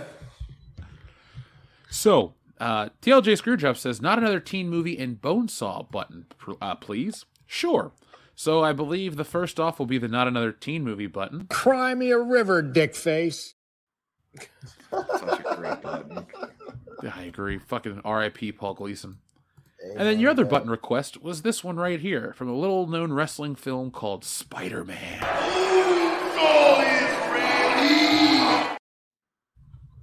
Ooh, yeah. Best fictional wrestler ever. Yep. So, Cardinal Fabrizio Rufio says, live-action Marios were so bad they were good. It's a hilarious disaster. It's cringe porn. Pure grade A cringe. I love it. Ironically, but love is love. I mean, well, you know they say true love is blind. Yeah, well, I mean, at least you're not saying that it was good, so I'll give you that. But still, like, no, just no. That's kind of how we view The Room, you know. Yeah, but I mean, the difference is the Mario movie was like a big studio production where they thought they had something good on their hands. The Room is Tommy Wisso's passion project that he put his heart and soul into. That wasn't any good, but you could see the love that was put into it by the man that had it. So, are you saying it's no good? It's just a chicken, cheap, cheap, cheap, cheap, like that? Exactly like that. That's what I thought. Thank you, though, Cardinal Fabrizio Rufio. Dean H. says, I'll bet the creators of Super Mario Brothers are heartbroken that John Leguizamo, ain't going to see their movie. You know, I'm sure Shigeru Miyamoto woke up in Japan today and thought, oh, damn, prominent American actor John Leguizamo doesn't like the Super Mario Brothers movie. If only I could go back to 1980 and change that. You know what we should do is we should come up with a series. It's like a celebrity complains that something's not diverse enough. So then we come up with like an animated thing about, all right, Shigeru Miyamoto goes back in time, makes Mario and Luigi Latino. So it's going to be Mario and... Well, he calls him Lou half the time in this movie. So it'll just be Mario and Lou and Luis. There you go. And everything's the same.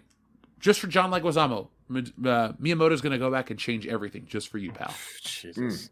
Man, it's good to see some justice in this world. I know, right? How about some just desserts? TLJ Screwjob says, odds on them showing Zero Suit Samus. Low. But if she's in the metal suit the whole time, I'm cool with that. Yeah, that's my thing is like, don't resculpt her because, you're trying to be PC or whatever the fuck. Like, she has tits in that armor for a reason. Yep. I don't need, my kids' movies to be sexy at all. I don't want that at all. But if you're adapting a Nintendo property, and like I said at the beginning of the show, if it's approved for kids and video games, don't change it in movies for these weirdos' sake. Like, the families won't be offended. The people on the internet with body image issues and dumb shit. Oh, Nintendo looked too pretty and now I feel insecure. It's a fucking video game. If you feel insecure, eat less and go to the fucking gym. You heard it here even first. If you don't even take that approach, it's a fucking digital cartoon. If you are uncomfortable by the images in a digital cartoon, you have other issues and you shouldn't watch the digital cartoon. Like, no. Maybe go see a therapist. Guys, I can't watch the new Superman animated feature because he's in better shape than we are. Oh, damn. I was really looking forward to that, too. Fuck. Yeah, I'm so heartbroken. I can't watch Batman. He's saying he has so much more money than I do. Oh, God.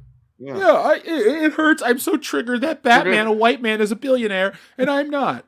You're going to have to just completely quit watching wrestling for the most part, too, because, or you can just jack up on the roids. Just get on the gas, and then you could get on the gas.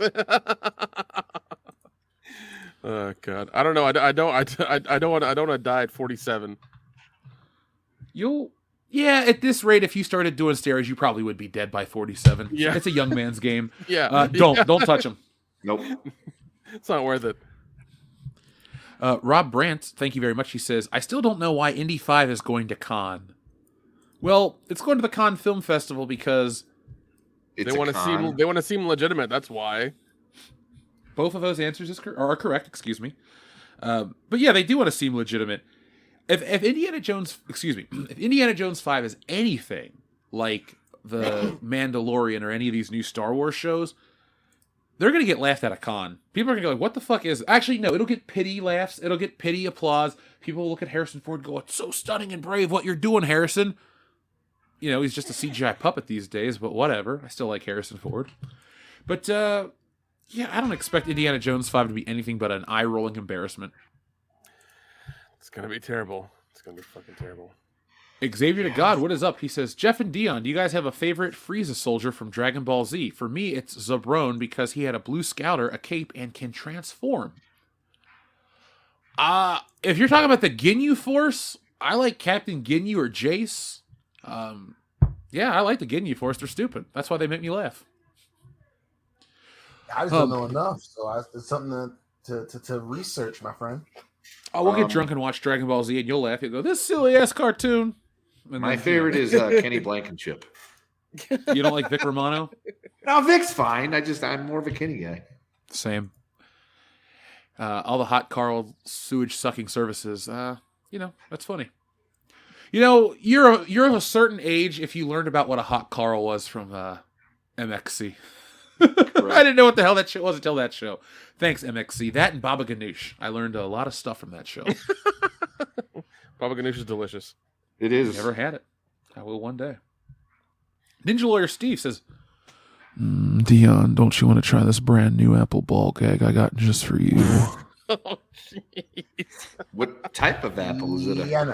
Is it a Brayburn? Because those are good. I think it's a Granny Smith. Oh, I prefer Brayburns.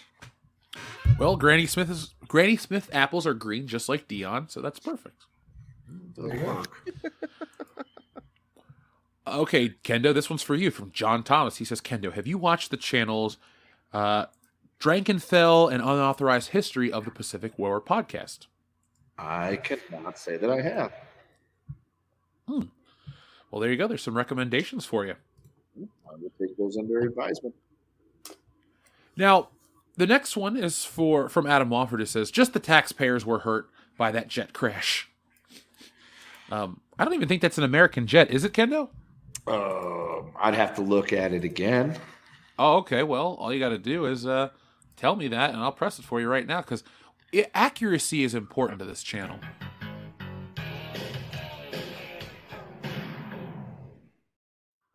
It looks like it's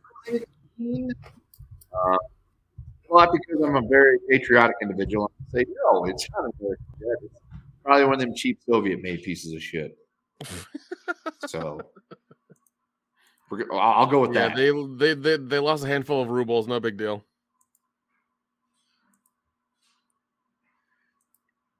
So yeah, Jets. You know, I heard the New York Jets were going to get Aaron Rodgers, but that hasn't happened yet. And I will laugh my ass off if it never happens. Yeah, I mean if it does, he's just following his big buddy Brett's footsteps. Hope he don't fall too close. Yeah, especially like when he gave them like the wish list of here's all the receivers I want you to get in order for me to come play for you, and they went and got a couple of them. And he's just like, "Well, you actually did it." God damn, that'd be funny as shit. I would enjoy that immensely.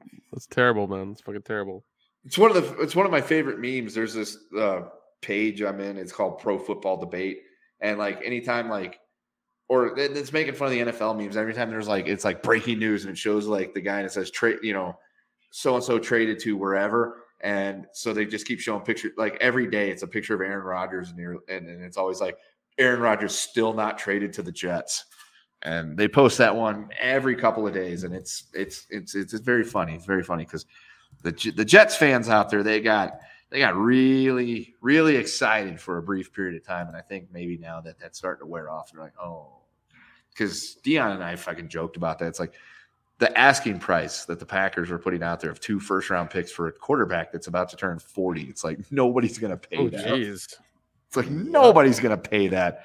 Two firsties. I mean, you're mortgaging like the next 1 to 5 years, 6 years at least, because of the rookie contracts that those guys would be able to play under for cheap.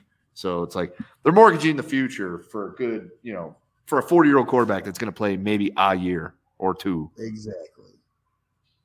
Isn't that how you're supposed to do it? No. Damn. That's why I'm not good at Madden. It's one of those. It's one of those lightning in the bottle things. It's like the Buccaneers went and did that for Brady, but they got him as a free agent. So, if Rodgers was a free agent, then I'd say go for it. But you don't want to make potentially franchise crippling trades to try to win a Super Bowl, especially when you're a team like the Jets. Well, when you're a Jet, you're a Jet. It's true. You're a Jet all the way. Yeah, I don't know that song. Dion, how does it go?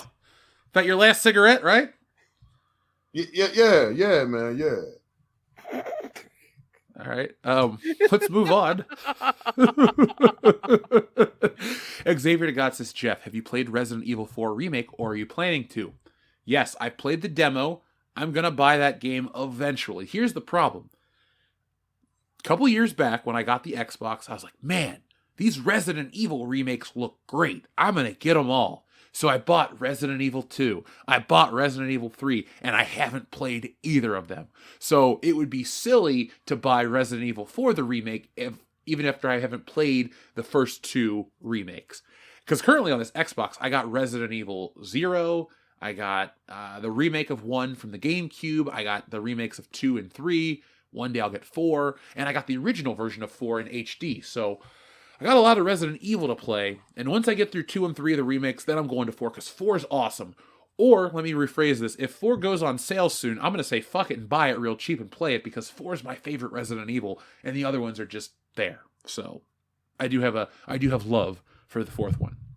Because it's the setting. Yeah, Raccoon City's fine, but Resident Evil 4 is like Wicker Man the video game with guns. So, I like the Wicker Man. I like Resident Evil. Guns are cool in games and movies and all this other fun shit. I'm there for all that stuff. Sign me up. Get me the biggest guns, the bloodiest zombies, the fucking craziest, most severe storyline with the fucking villagers. Like, I'm there. Resident Evil's got it all for me.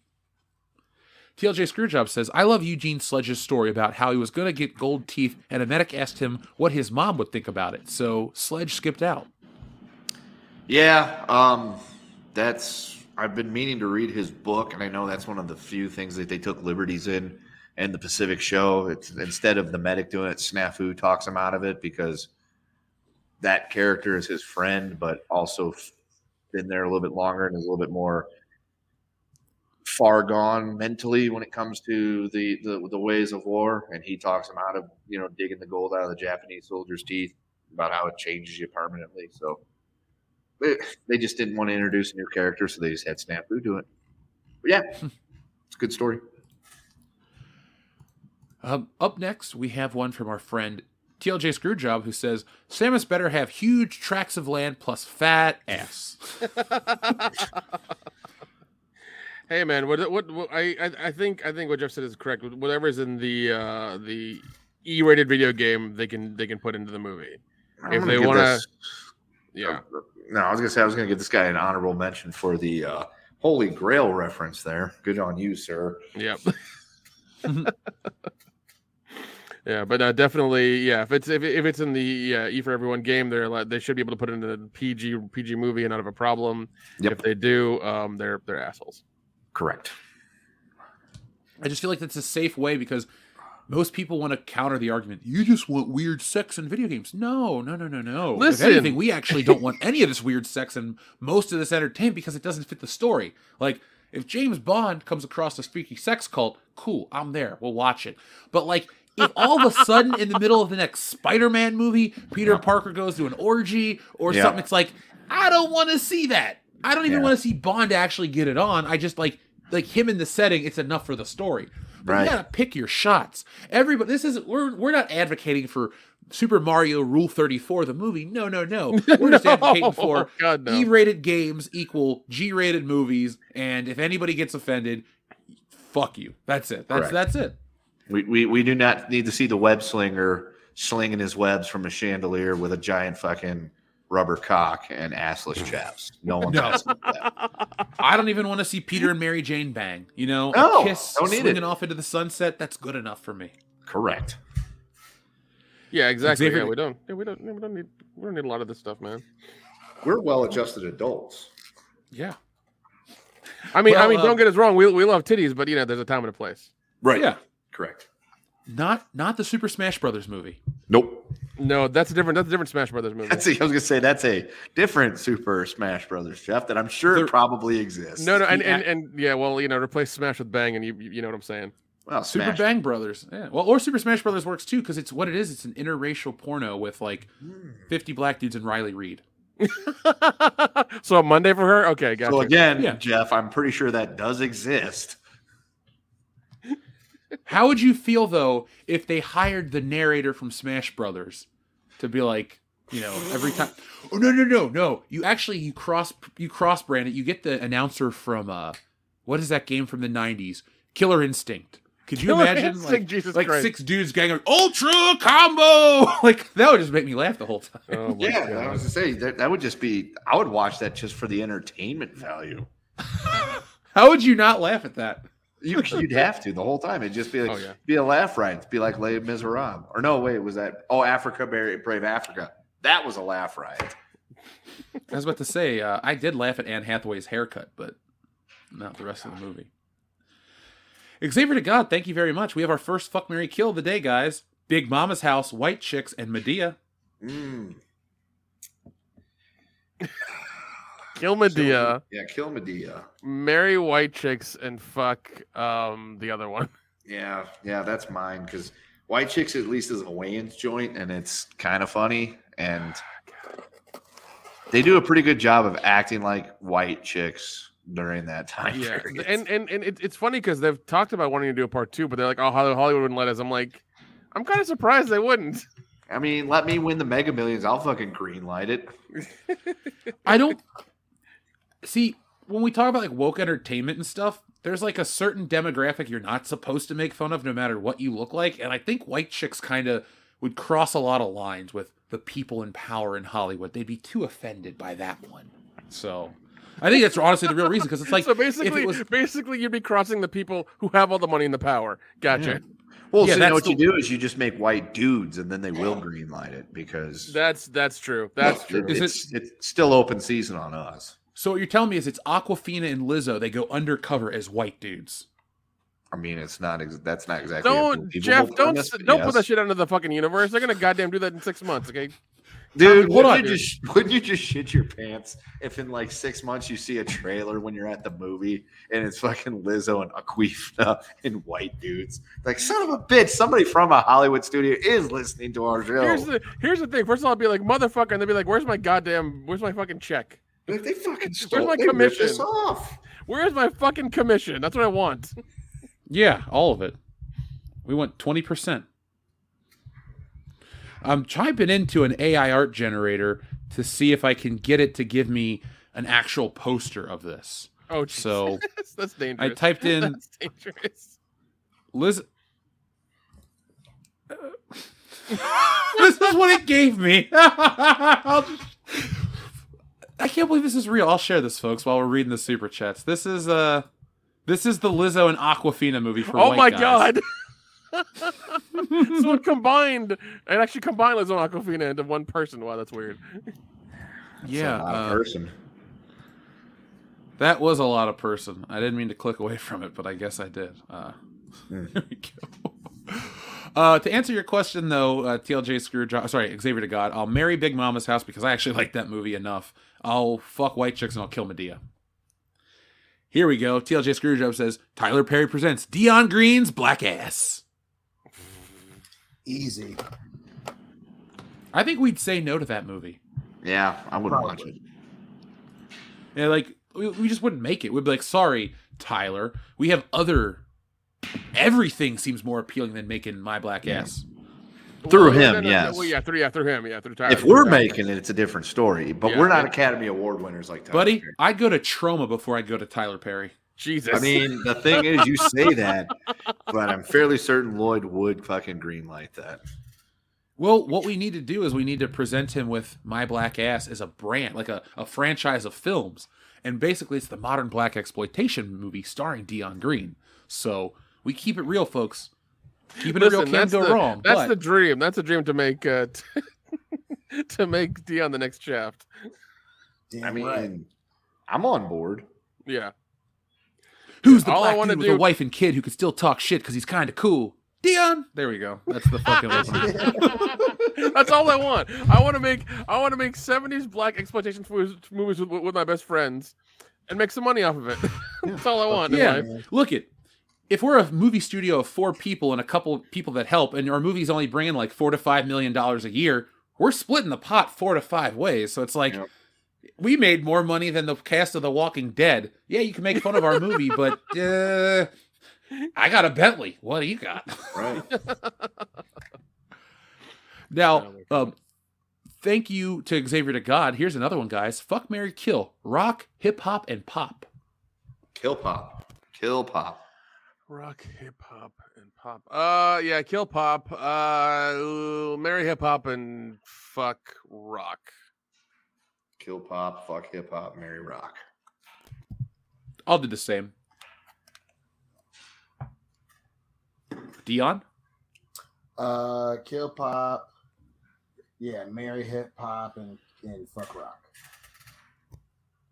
Now, TLJ Screwjob, thank you very much. He says, Universal wants the gold, sucker. Disney, we coming for you with Nintendo's help. But seriously, Disney gets what they fucking deserve. Stormtrooper button. I will press that button in just a moment. Yes, one thing I brought up on my walk home review, and I'll bring it up here again, is I got a fuckload of Disney commercials before my Nintendo movie, but none of them were for Disney movies. It was like, come to Disney World, come to do this, Disney merchandise. Like, Disney knows this is the family movie of the season. Whatever remake with The Rock they got coming out, whatever live action bullshit they're going to make in 2 years, that's fine. But this movie, they're just trying to put their name in front of it because, look, we'll talk about this in the next Super Chat, but we couldn't even get into Universal Studios because that shit had been sold out for a month and a half. It's sold out for the next 12 days. Like, I can go because I got a pass. Dion knows this. But we couldn't go in and do the fan meetup because that shit had been sold out for so long, all because of Nintendo World. When the Star Wars Galaxy Cruiser opened up, it was like a $5,000 weekend and nobody gave a shit. When they opened up other rides like, oh, do you see the Guardians of the Galaxy ride that's coming? I don't fucking care. But I'll stop everything I'm doing to go live in Nintendo World for an afternoon. So you're right there, TLJ Screwjob. Disney is getting what they fucking deserve. And here is a visual representation of how Disney has handled stuff over the last few years. You can determine if this is representing their Star Wars, their Marvel, their politics, whatever. But here is Disney.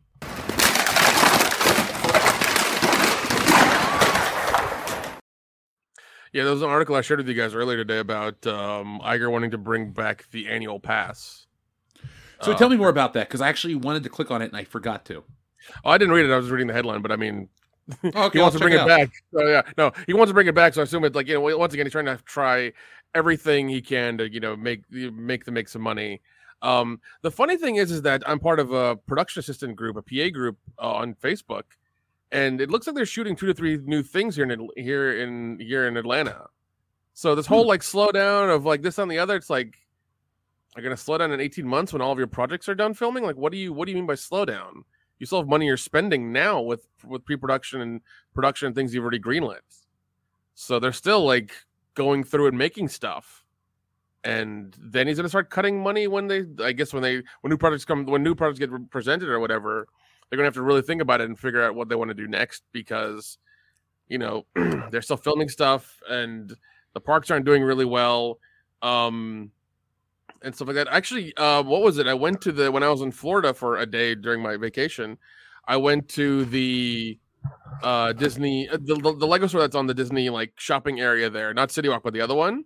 Uh-huh. And there was fucking crazy security there, man. Because usually you'd park there and you just walk into it, but you had to like go through the parking garage and walk through like 2 metal detectors. And if you had a bag, they checked it, and there were like 10 security guys there. I was like, the fuck happened? Did somebody say bomb or whatever? Like, it was weird. It was, yeah, because before, whenever I've gone there as a kid or with family, you would literally just park outside like it's one of those discount shopping centers or whatever. You just park your car, walk in. And now there's this whole like song and dance about it. It's weird. So I pulled up the information you had sent over. The annual price for the pass they're bringing back, they range from $749 to $1,399. They come with free perks like digital photo downloads and the opportunity to visit theme parks after 2 p.m. without reservations except on Sundays and Saturdays at the Magic Kingdom. Which means, okay, this is a terrible fucking deal. I'm a Universal Pass holder. There's no blackout dates. There's none of this dumb shit. And it's like, first off, I pay $43 a month for a Universal Pass, which is stupid because it used to be $26. And that's my big complaint. They upped the price for the Nintendo World, but they didn't give me anything new. So that being said, I'm a little salty about, it's still better than this. And this whole opportunity to visit the theme park after 2 p.m. without a reservation. Dude, I can walk into Universal and open anytime.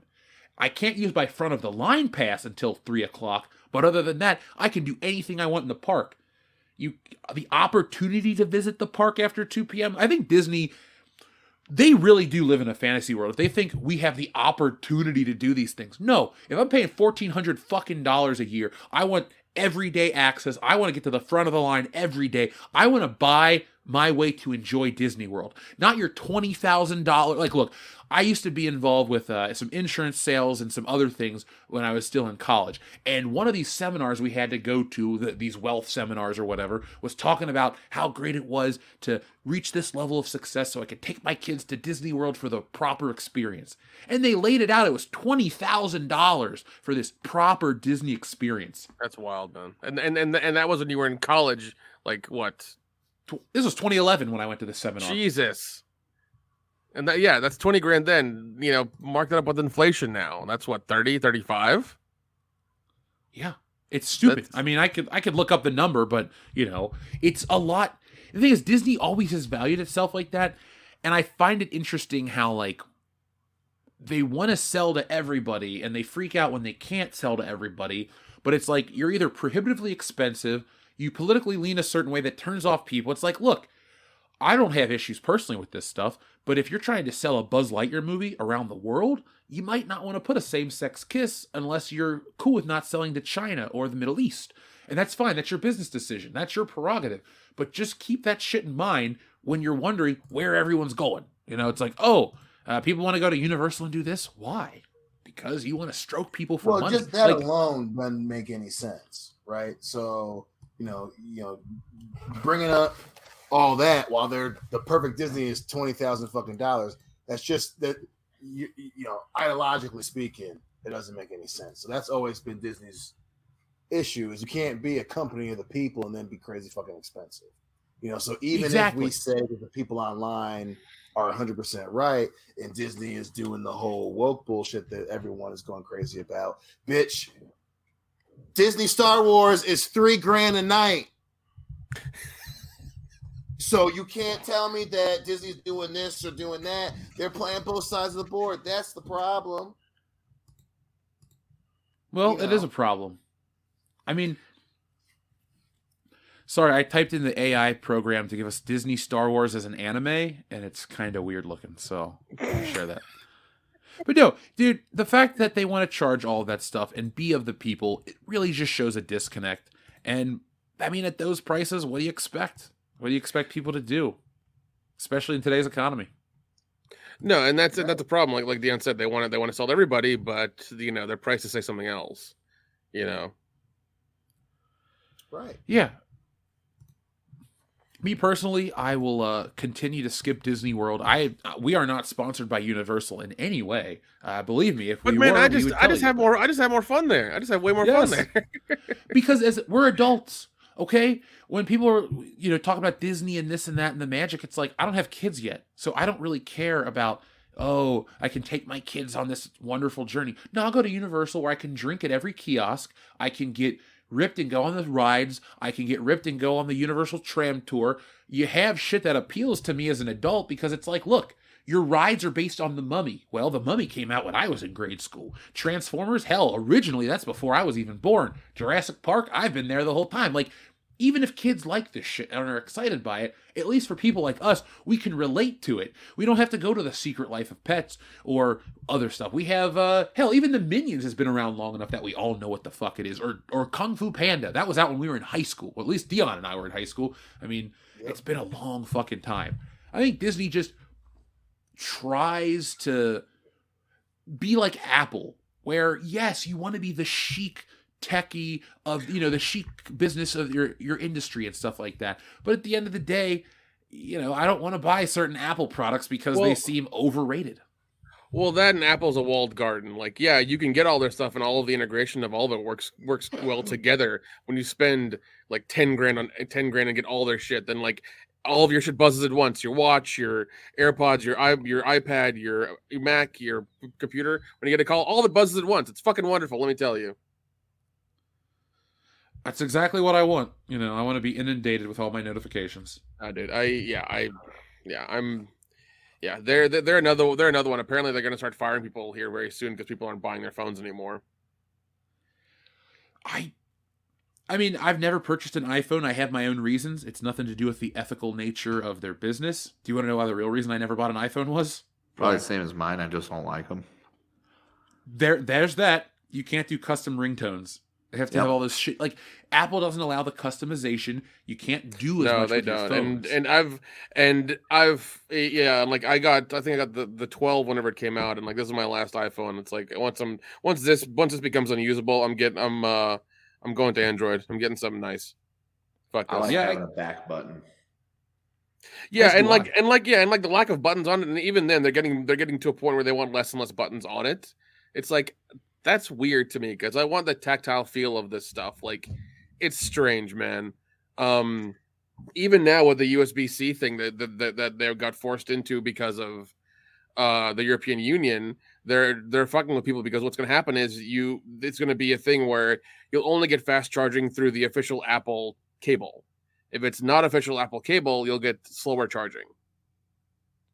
That's bullshit. That's how they do things. The only thing I have from Apple that I've actually loved, and I will say love, is the iPad. I use it for work. No, same here, man. I got the keyboard on mine with the soft cover, and I got the pen. I fucking love it. Same. That's probably the one I use the most. I do all my drawings on there. Whenever I got an idea, I'll sketch it out if I have. And it's one of those things where it's like, I think you use the same way I do, where it's like, it's compact, it's battery powered. If you have an idea or something you want to write down real quick, you can just open it up, power it up, and write something quick and be done. I've got some script software on there, and I've got other things I write as well. And it's like, if I have an idea, I can just write it down and make a note of it, and it's there.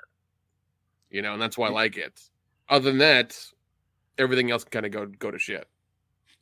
I like it because the Procreate is just a wonderful tool to draw. Like, I get all of Tits and Art in that program. I'm working on Wokebusters in that program. Anytime you folks see a penciled or inked page, it was done on the iPad like that.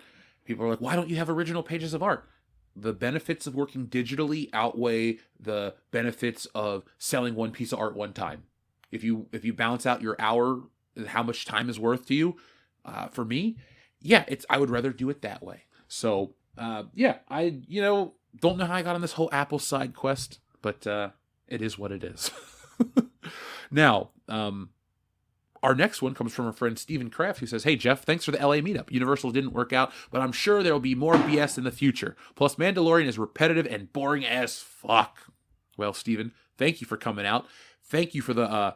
It was fun hanging out with everybody on the first day. We went down to the Santa Monica Pier. We had pizza. We had some drinks. We went down to the actual pier itself. We went to the end of Route 66. We were hanging out there. I had some friends. I had meetup people. It was just a great time. Couldn't have asked for anything more. And like I said, was gifted the wonderful WWF title belt from our friend KR Companion.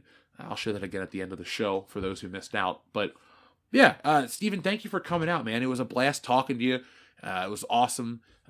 For everyone that brought their stealing solos and stuff, it was nice. It was just a nice day, folks. So hopefully you come to the next one in the Midwest. TLJ Screwjob says, "Love the Baba Ganoush family and them competing." Yes, TLJ Screwjob, I don't dislike anything about MXC. I think it's a wonderful show, and yeah. Kendo, I think you agree 100%, right? 158 million bazillion percent. When I was back at Camp Kendo, when I wasn't dealing with a car up on blocks because I was trying to fix the fucking thing or the flu, I was watching MXC. We should try to do a parody of MXC where we like do that type of thing with a different footage, you know? Yeah, there's still stuff out there we could do. We should try it out. I'm sure there's plenty of it. We just got to find it and, invest some time into it, and we should be good. Yeah. Well, folks, be on the lookout for that. So hit the subscribe button to make sure you don't miss anything from World Class Bullshitters. And if you want even more, like a shirt to cover yourself, go to shopwcbs.com right now. Don't even wait till the end of the show. Go buy the shirt, come back. We'll still be on the air. But thank you, TLJ Screwjob. You're up next again. He says, yeah, joking with Samus figure, but she uses missiles and gives creatures both the T-1000 nitrogen freeze and lava baths. Interesting how to tackle. Well, one thing I actually had noticed this about myself when I watched the Mario movie. Kids' movies aren't as reserved as we think they are going to be. Like, they talk about death a lot. I grew up in the era where they didn't talk about death in kids' shows. The psychologists thought that would be damaging to kids. Nowadays, they treat the futility of life as a joke, which you do as an adult. So, what I'm getting at is like violence. It's not like necessarily that it's got to be gory, but like people blow up and catch fire in the Super Mario movie as is. It's not a very safe. It's not as safe and samey as the games are sometimes. Like Mario punches people. He fights Donkey Kong. He gets the shit kicked out of him. Like legitimately, Donkey Kong whoops his ass. He's like slamming him around, doing all this stuff. So there's definitely like what people would call violence. I call it action. It's like in comic books. When Todd McFarlane drew it, it was violence. When Jack Kirby drew it, it was action type of thing. So it's like there's a scale to it all. And so I don't think a Super Smash Brothers movie would be hard to make as a PG rated film because the game already is a PG rated game. It's you kick people off the stage. Nobody dies in this story. They just get really big boo-boos. So as we treat it kind of like that, I think there's a farther. And remember too, this is not necessarily just for kids. For it to make $150 million, people like me need to go see it. And I've already gone to see it because Nintendo sadly knows how to keep us around even with subpar products. And so they know how to put shit in movies to appeal to us. They will test the limits instead of making it too kiddie. They will go as far as they can in certain ways to just keep appealing to the adult audience. Up next, we have Neil Lowry. Thank you very much, Neil, who says, "We need a hot and steamy spin-off starring Jack Black and Lizzo. We just need an amazing title." Yeah, don't watch. Star Wars Don't Watch, you say? Yes. I'm trying to come up with an actual title, because he's called, like, Captain Bombardier. I like Jack Black, but he just didn't really fit in Star Wars. I don't know what else to say. Like, oh man, you're just a hater. No, I just didn't like this thing. But that's a spinoff I'll skip. I would rather watch literally anything than more of Lizzo acting. I'll watch her music videos. I won't watch her music videos. Up next is TLJ Screwjob. Cost my stepdad $15,000 for 2 infants and 5 adults for a week at Disney at one of the on-site hotels over the summer, plus another $800 for line skip. Whew, gross. A week for. Hey, if you got it and you can afford it, more power to you. No judgment. Me personally, though, I would rather. I don't know, go man. on You could put that money European into. vacation. You can put that money into some high yield savings accounts and just have the kids have a kid high yield savings accounts. What year? I don't is know, this? or something, or a CD or something, or put it in the stock market. Folks, Nick is not a financial advisor, and this is not financial advice. And even No, if it's it not. was, No, it's he would not. be a terrible financial advisor because there's nothing worth investing in right now. No, there isn't. But I'm just saying you could put that money towards the kid's college or something in some way. Yes, I was gonna say that would be the better option because if you just keep it in a box underneath your bed as opposed to a savings account, you're probably still gonna lose about the same amount of value of your money. Yeah, man. Yeah, well, it's hard times. It's hard times. Get it? Well, yeah. Dusty Rhodes knows. Now, our friend the R-rated show sends us a super chat. But folks, if you're looking for some great horror content, make sure you check out the R-rated show. Josh is a friend of the channel. You can find him on Twitter. You can find us talking to him on social media. I believe we've even done a couple of videos together, and we're going to do more stuff in the future. Yeah, we did a watch party for Temple of Doom. Yeah. I interviewed. Him and me both interviewed Felissa Rose, and we also interviewed. Fuck.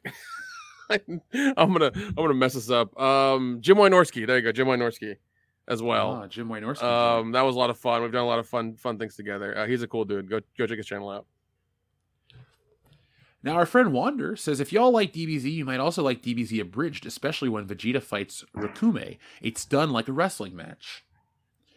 I have heard about DBZ Abridged for years. Wander, actually, if you've heard me talk about this business I've been working on, my business partner and I have actually talked to some of the people from DBZ Abridged about certain things too. So it's a bigger thing than we're talking about now, but I like DBZ Abridged and what it brings to the table.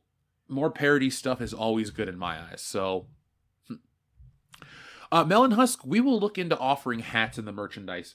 Full transparency, we are at the whim of what Teespring offers. We do not actually get to run our store. So, we will look into that and have a whole channel relaunch this summer. There's a big announcement I'm going to be making soon. The guys knows what's up. I'm just not going to say it publicly yet, but it's all good stuff. Don't worry. It's not like, oh, we're sick or something bad is happening. No, it's something you'll be surprised to hear. There's actually another shop I know of that does multiple things, that does the same thing I think that Teespring does. Well, I'll look at, I am not loyal to Teespring. If we can find a place that offers good turnaround times, the right quality product, and more options for the audience, then I can't imagine a reason why we'd stay. Yeah, this place has like 20 options for items. You just kind of slap your stuff on there and away you go. All right, well, folks, you're going to be seeing some more WCBS merchandise. But if you guys have any requests or things like that, be like our friend Melon Husk and just ask, because we're very happy to give you guys whatever you want. You want us on a hat? You want us on shirts? When I got to meet the awesome Darian 217 this weekend at the meetup, he was rocking the WCBS sweatshirt. I had a Wokebusters shirt on, and I noticed he didn't have a WCBS hat on because that was on us. So we're going to get on the hat game. We're going to come up with some of the hottest t-shirts. I've been working on some designs. We've been talking about the album cover shirts forever. Dion and I, we took some photos for that this weekend. Nick and Kendo will be a part of that too. And, you'll get to see our wonderful stuff soon. So, guys, we have another message from our friend Xavier to God. He says, fuck, marry, kill. The Rock's promo on Billy Gunn, promo on Triple H where he says he's the WWF champion, and his promo on a young Randy Orton. Now, I don't know the exact Triple H promo you're talking about. Is it like, if you could just give me like a night that he said it, like it's after this pay-per-view or it's during the build-up to the pay-per-view, I'll remember, because it's going to be the year 2000, and that's my favorite year of wrestling. Now, his promo on Billy Gunn's legendary, and his promo on Randy Orton's good, but I'll kill that one no matter what Triple H promo you're talking about. But, Xavier to God, if you're talking about the fully loaded 99 Triple H promo where he talks about, they held you down for 5 years and they held you down because you suck. If it's that promo, that might be my favorite promo of all time, because it's a real promo, meaning the shit he's talking about actually happened and they blended it in with the storyline and it made it cool. And so I love the simplicity of that. And if you watch Triple H, he goes, keep talking, motherfucker. Like, he's pissed off at The Rock when he said that. So great acting by both of those dudes. You don't get much better promos than you get from The Rock. And what do you guys have to say about this? All right. I mean, I'm going, I'm marrying The Rock's promo on Billy Gunn. 10 times out of 10. Definitely marrying that. I don't know which, about him being the WWE champion. I mean, yeah. Or, the one on, is he talking about the one on before 25? Is that the young Randy Orton he's talking about? I think the promo that The Rock came back for one night randomly in 2004. And, he just cuts a promo on Randy Orton. It was during his Legend Killer Evolution phase. It was like it was a couple months after they fought at WrestleMania. Right. Okay. So that one. Yeah. I mean, I guess marry that one and kill the Triple H WWF champion one just because I don't know which one he's talking about. But yeah. So yeah, definitely marry Billy Gunn. Fuck young Randy Orton and kill Triple H champion. Oh, it's the one where The Rock says he'll tighten his shoes and whip your ass when Triple H asked who you are. I still don't remember that promo, but I'll fuck it because I'll kill the Randy Orton one no matter what. Yeah. You talking about the one where he says "shut up, bitch"? If it's that one, that's just a great promo. Oh, that's a good one from 02. Undisputed champion, yeah. That's what he goes. I'll lace my boots up and whip your ass. He goes, and I'm the Rock's undisputed champion, and you're not. So shut up, bitch. Yeah, that was their last that's the one he's talking about. I'm marrying that one. I'm fucking that one and killing young Randy Orton and definitely marrying Billy Gunn, because that one, if that's the one he's talking about, that one's just a great off the cuff. I'm Triple H, you're The Rock. We've been working together for years. It's a great fucking promo. Shut up, bitch. Yeah, that's a good one, dude. Well, folks, I think we've reached the end of tonight's show. It's been another awesome night of WCBS. We're back. We had a week off last week. Hold on, wait a second. We just had a big super chat from our friend, the R-Rated Show, pop up. Bring back the summer drunken movie hangouts. We're bringing them back, man. It's the summer of bullshit. First. Yeah. Dude, we already said it's the summer of bullshit.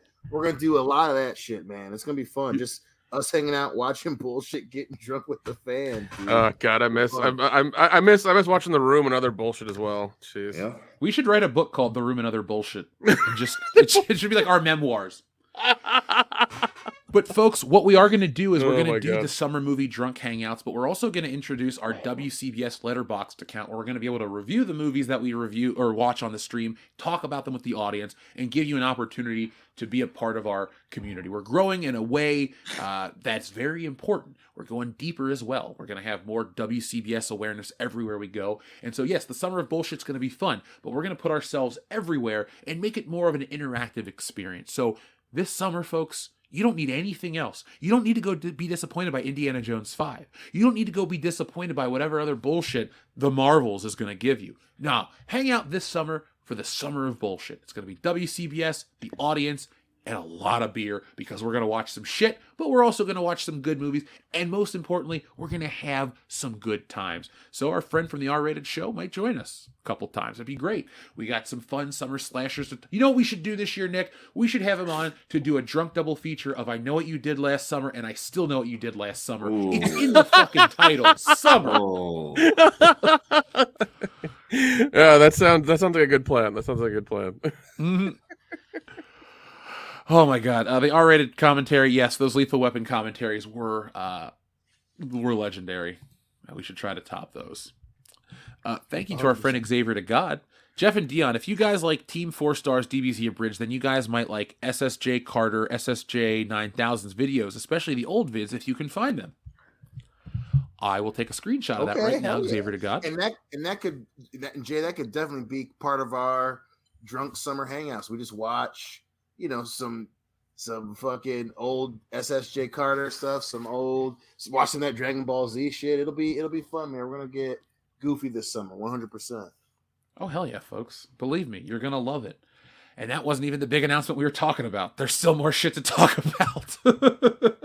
So, to everybody that's going to say goodnight to us, thank you. Folks, we'll be back on Tuesday with the High Council. Going to work on everything behind the scenes and get back with you there. We got another video dropping tomorrow morning, so make sure you check that out. If you're on the East Coast, it'll be around 9 a.m. If you're on the West Coast, well, you can do the math. It'll be around 6 a.m. And if you live in the middle, well, you'll be in the middle of that time zone.